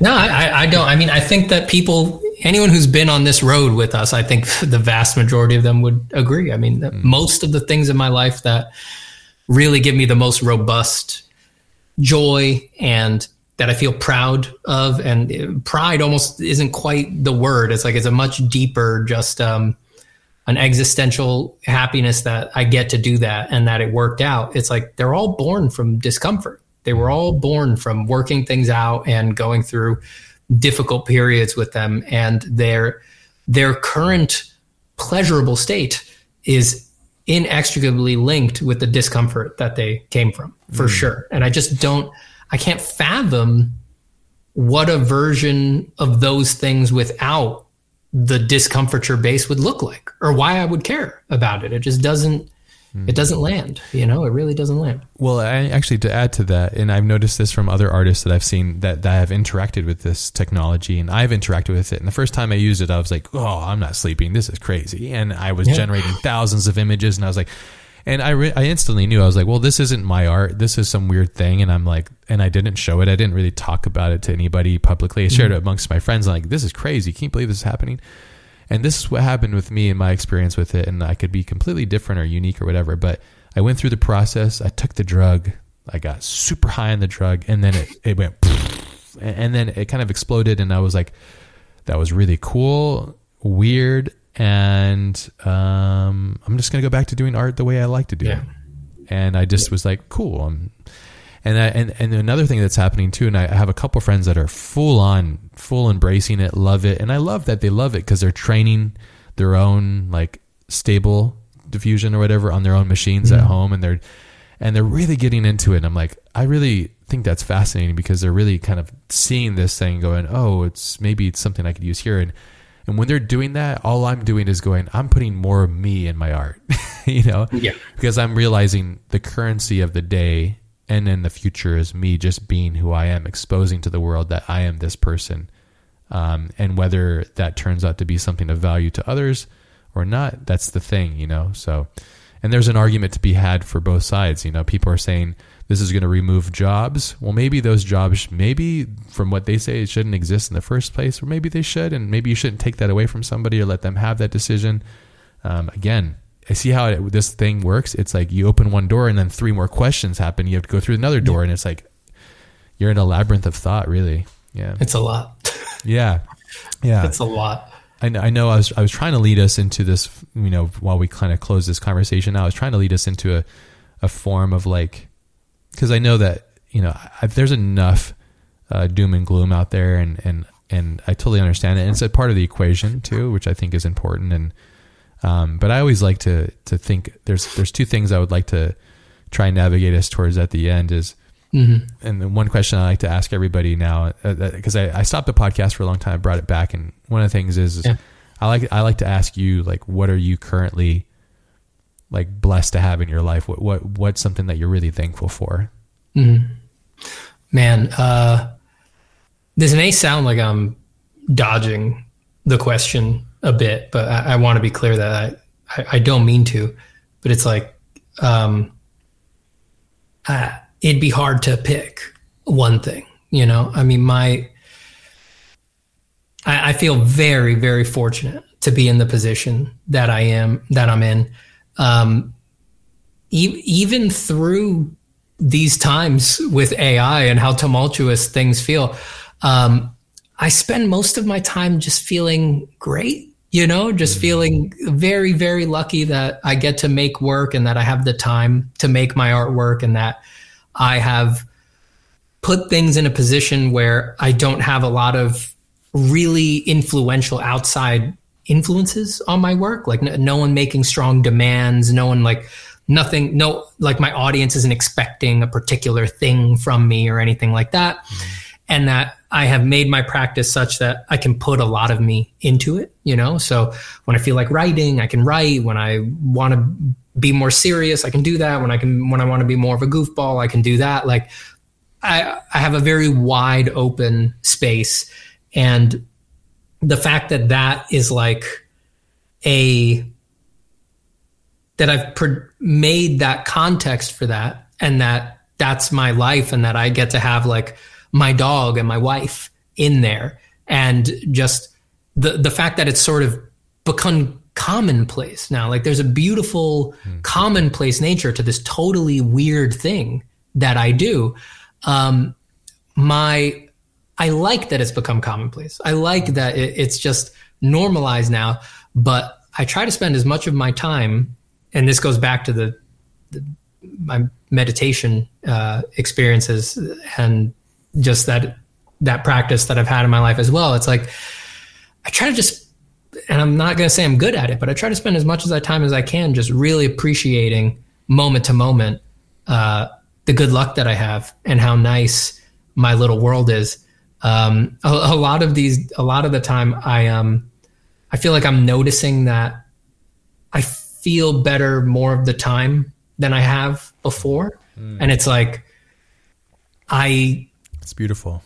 That's enough. That's like candy, like it really is enough for me to just like take a moment to sit on the couch and be like, shit, oh my God, I'm a person with a life where I feel good most of the time. What are the odds? That's fucking impossible. Like how did that happen? That's like most people sit on the couch and just zone out. You're getting deep with yourself and thinking on it.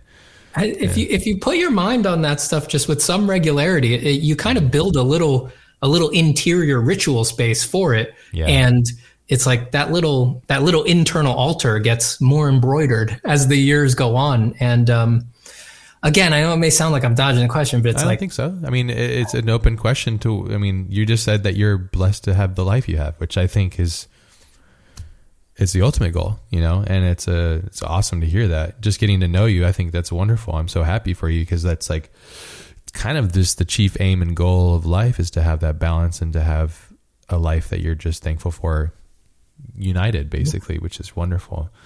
Last thing I would like to ask, actually two questions. For those who are out there that are in this space, we kind of touched on it a little bit too. We're trying to help in a sense where we're creating a conversation between us, and, you know, maybe to counter this, we should have somebody that's super pro for it and hear what they have to say as well, just to kind of keep the things moving. But for those that are out there and they're kind of, and you deal with students and people on the different parts of their journey and their art and stuff, what's one piece of advice you think that you could potentially give them that was a nugget for you that helped you evolve or mature in a positive way? The pressure. Yeah, it's always hard to bring it down to one thing. Yeah, it could be whatever. You can open it up. If you have a couple things, you're, I know this helped, and so forth. I think the biggest one, and it's also the hardest one, is you need to learn how to trust yourself.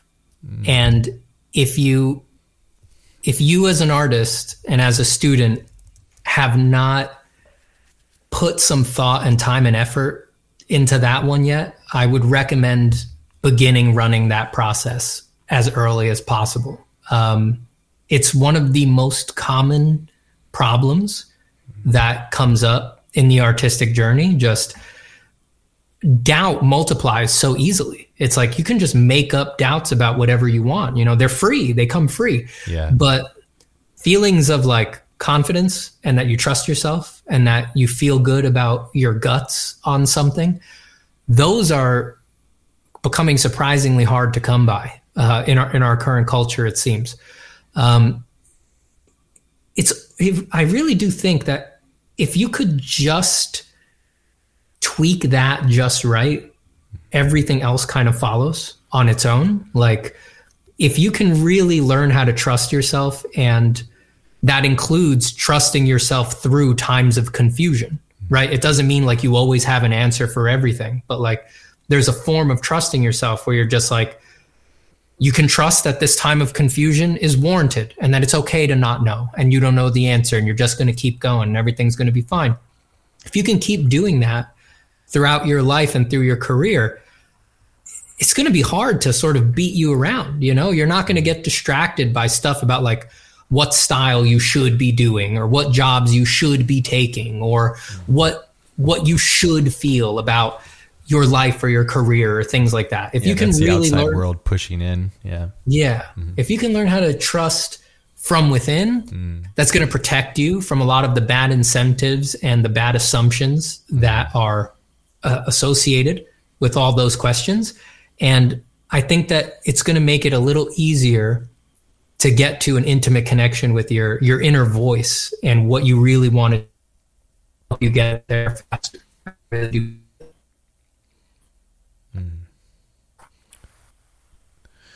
Yeah, I 100% agree. I think that I did my biggest steps and movements in my own career in art when I really just doubled down on myself.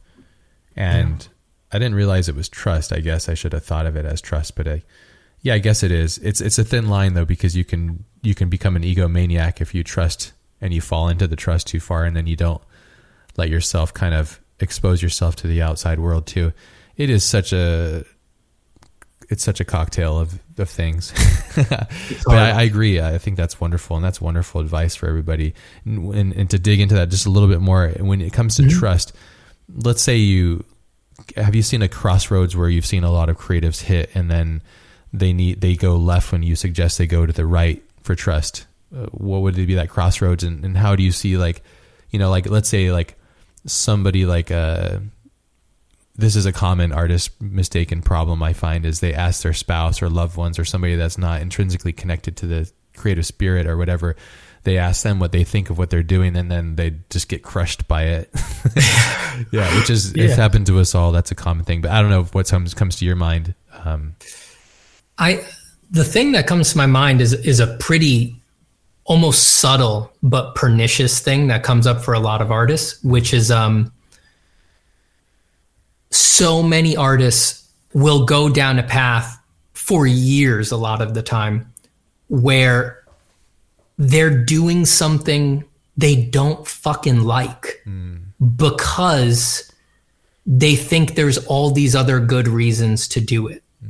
So it may be a bit broad, but that one gets almost everybody at least some point. They sort of maybe get used to the fun or the joy that's around with art, and they can sort of not honor it a little bit or not pay enough attention to it. And then these other things come up, like feeling you need to get in with a certain industry or niche or group of people or make a certain amount of money. That's Social another media one. Like puts a microphone to it as well, and it adds quantifiable data to it, saying, well, that got 1 trillion likes and this one didn't. And I want likes, and then, which makes it even, I think that's been a real big problem for a lot of art in general. And artists' minds too. Yeah. Unfortunately, dude, it's everywhere. So what the way that dovetails with the trust stuff is that, like, you've got to trust that the things that you like them for a good reason, even if you're not sure about it. Like, artists are really quick to turn away from, like, a lot of the times their most intimate joys about art, because they make weird assumptions. They're like, oh yeah, that's just something I like. But it's like, art is about what other people like. And then they'll turn away from what got them interested in drawing or painting or whatever for 20 years. Yeah. And then they look back and they're like, wait, why did I not pay attention to that thing? And then they come back to it later. And it's like, as a journey, that's fine.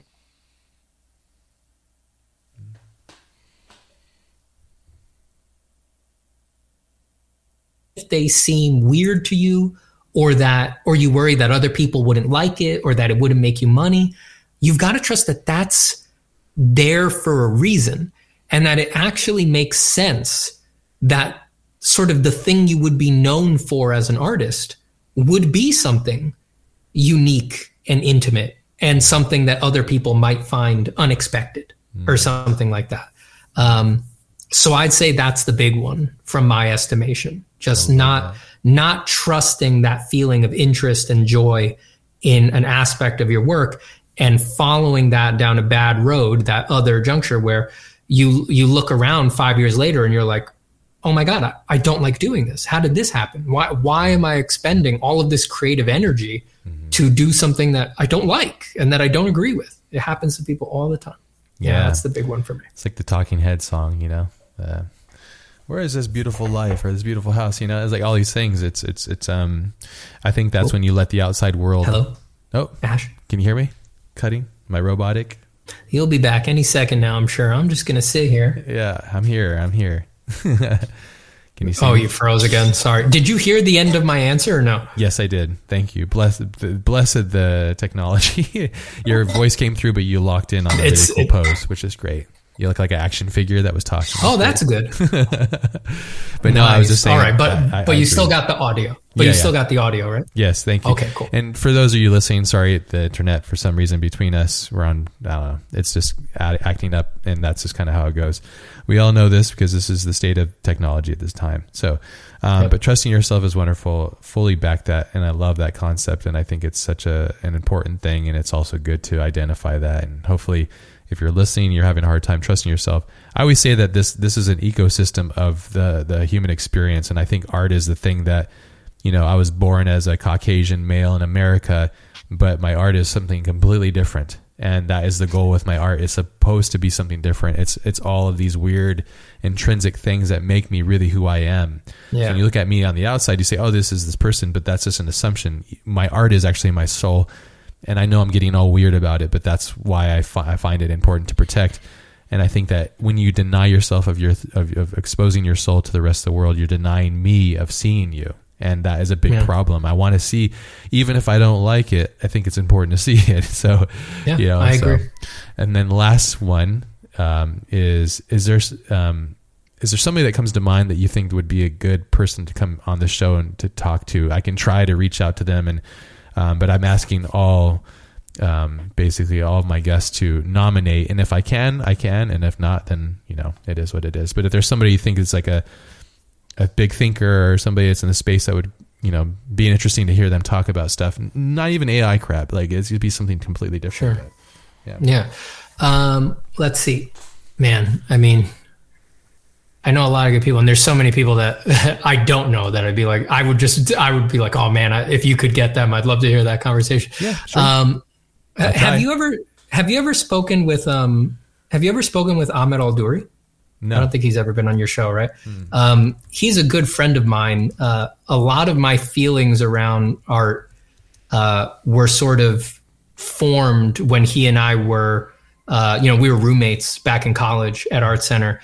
And he had a huge influence on me, both on my art and on my thinking. He's a very sensitive guy, very in touch with the emotional and spiritual aspects of art. He's been on a fascinating journey with internally, and also like with his struggles with how he felt people perceived him, what he wanted to do on his own.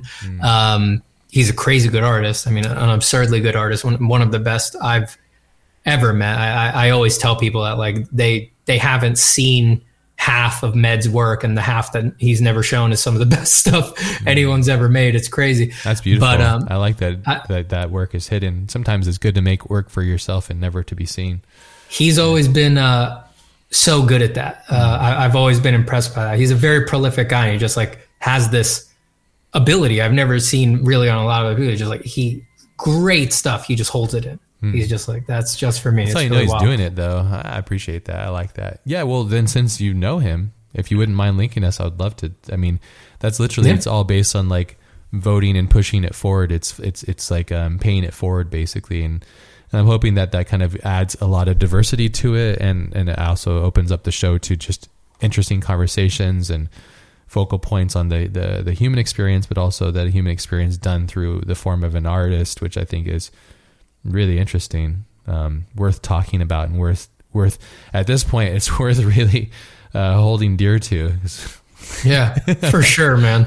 It's the number one priority right now, I'd say. We've got to all link arms and get through this together. Yeah, absolutely. And I would say that'd be one of the things too. And if you're listening and you're having like lots of harsh conversations with people about it, I'd say take a minute and like think about how you can unify people in a high emotional state, and get people to engage and to think about this stuff a little bit beyond just what's happening right now, but how this will affect us all in 5 to 10 years, and it's all going to come from conversations and evolving that conversation together. So, but yeah, Stephen, you're awesome, dude. I really appreciate your time. And hey, no problem. Oh, could I just plug one thing before I get off? Whatever you like. If for anyone who, hearing these conversations, if you want to get involved, I do want to point people at the Concept Art Association's GoFundMe. Oh, that's right. Yeah.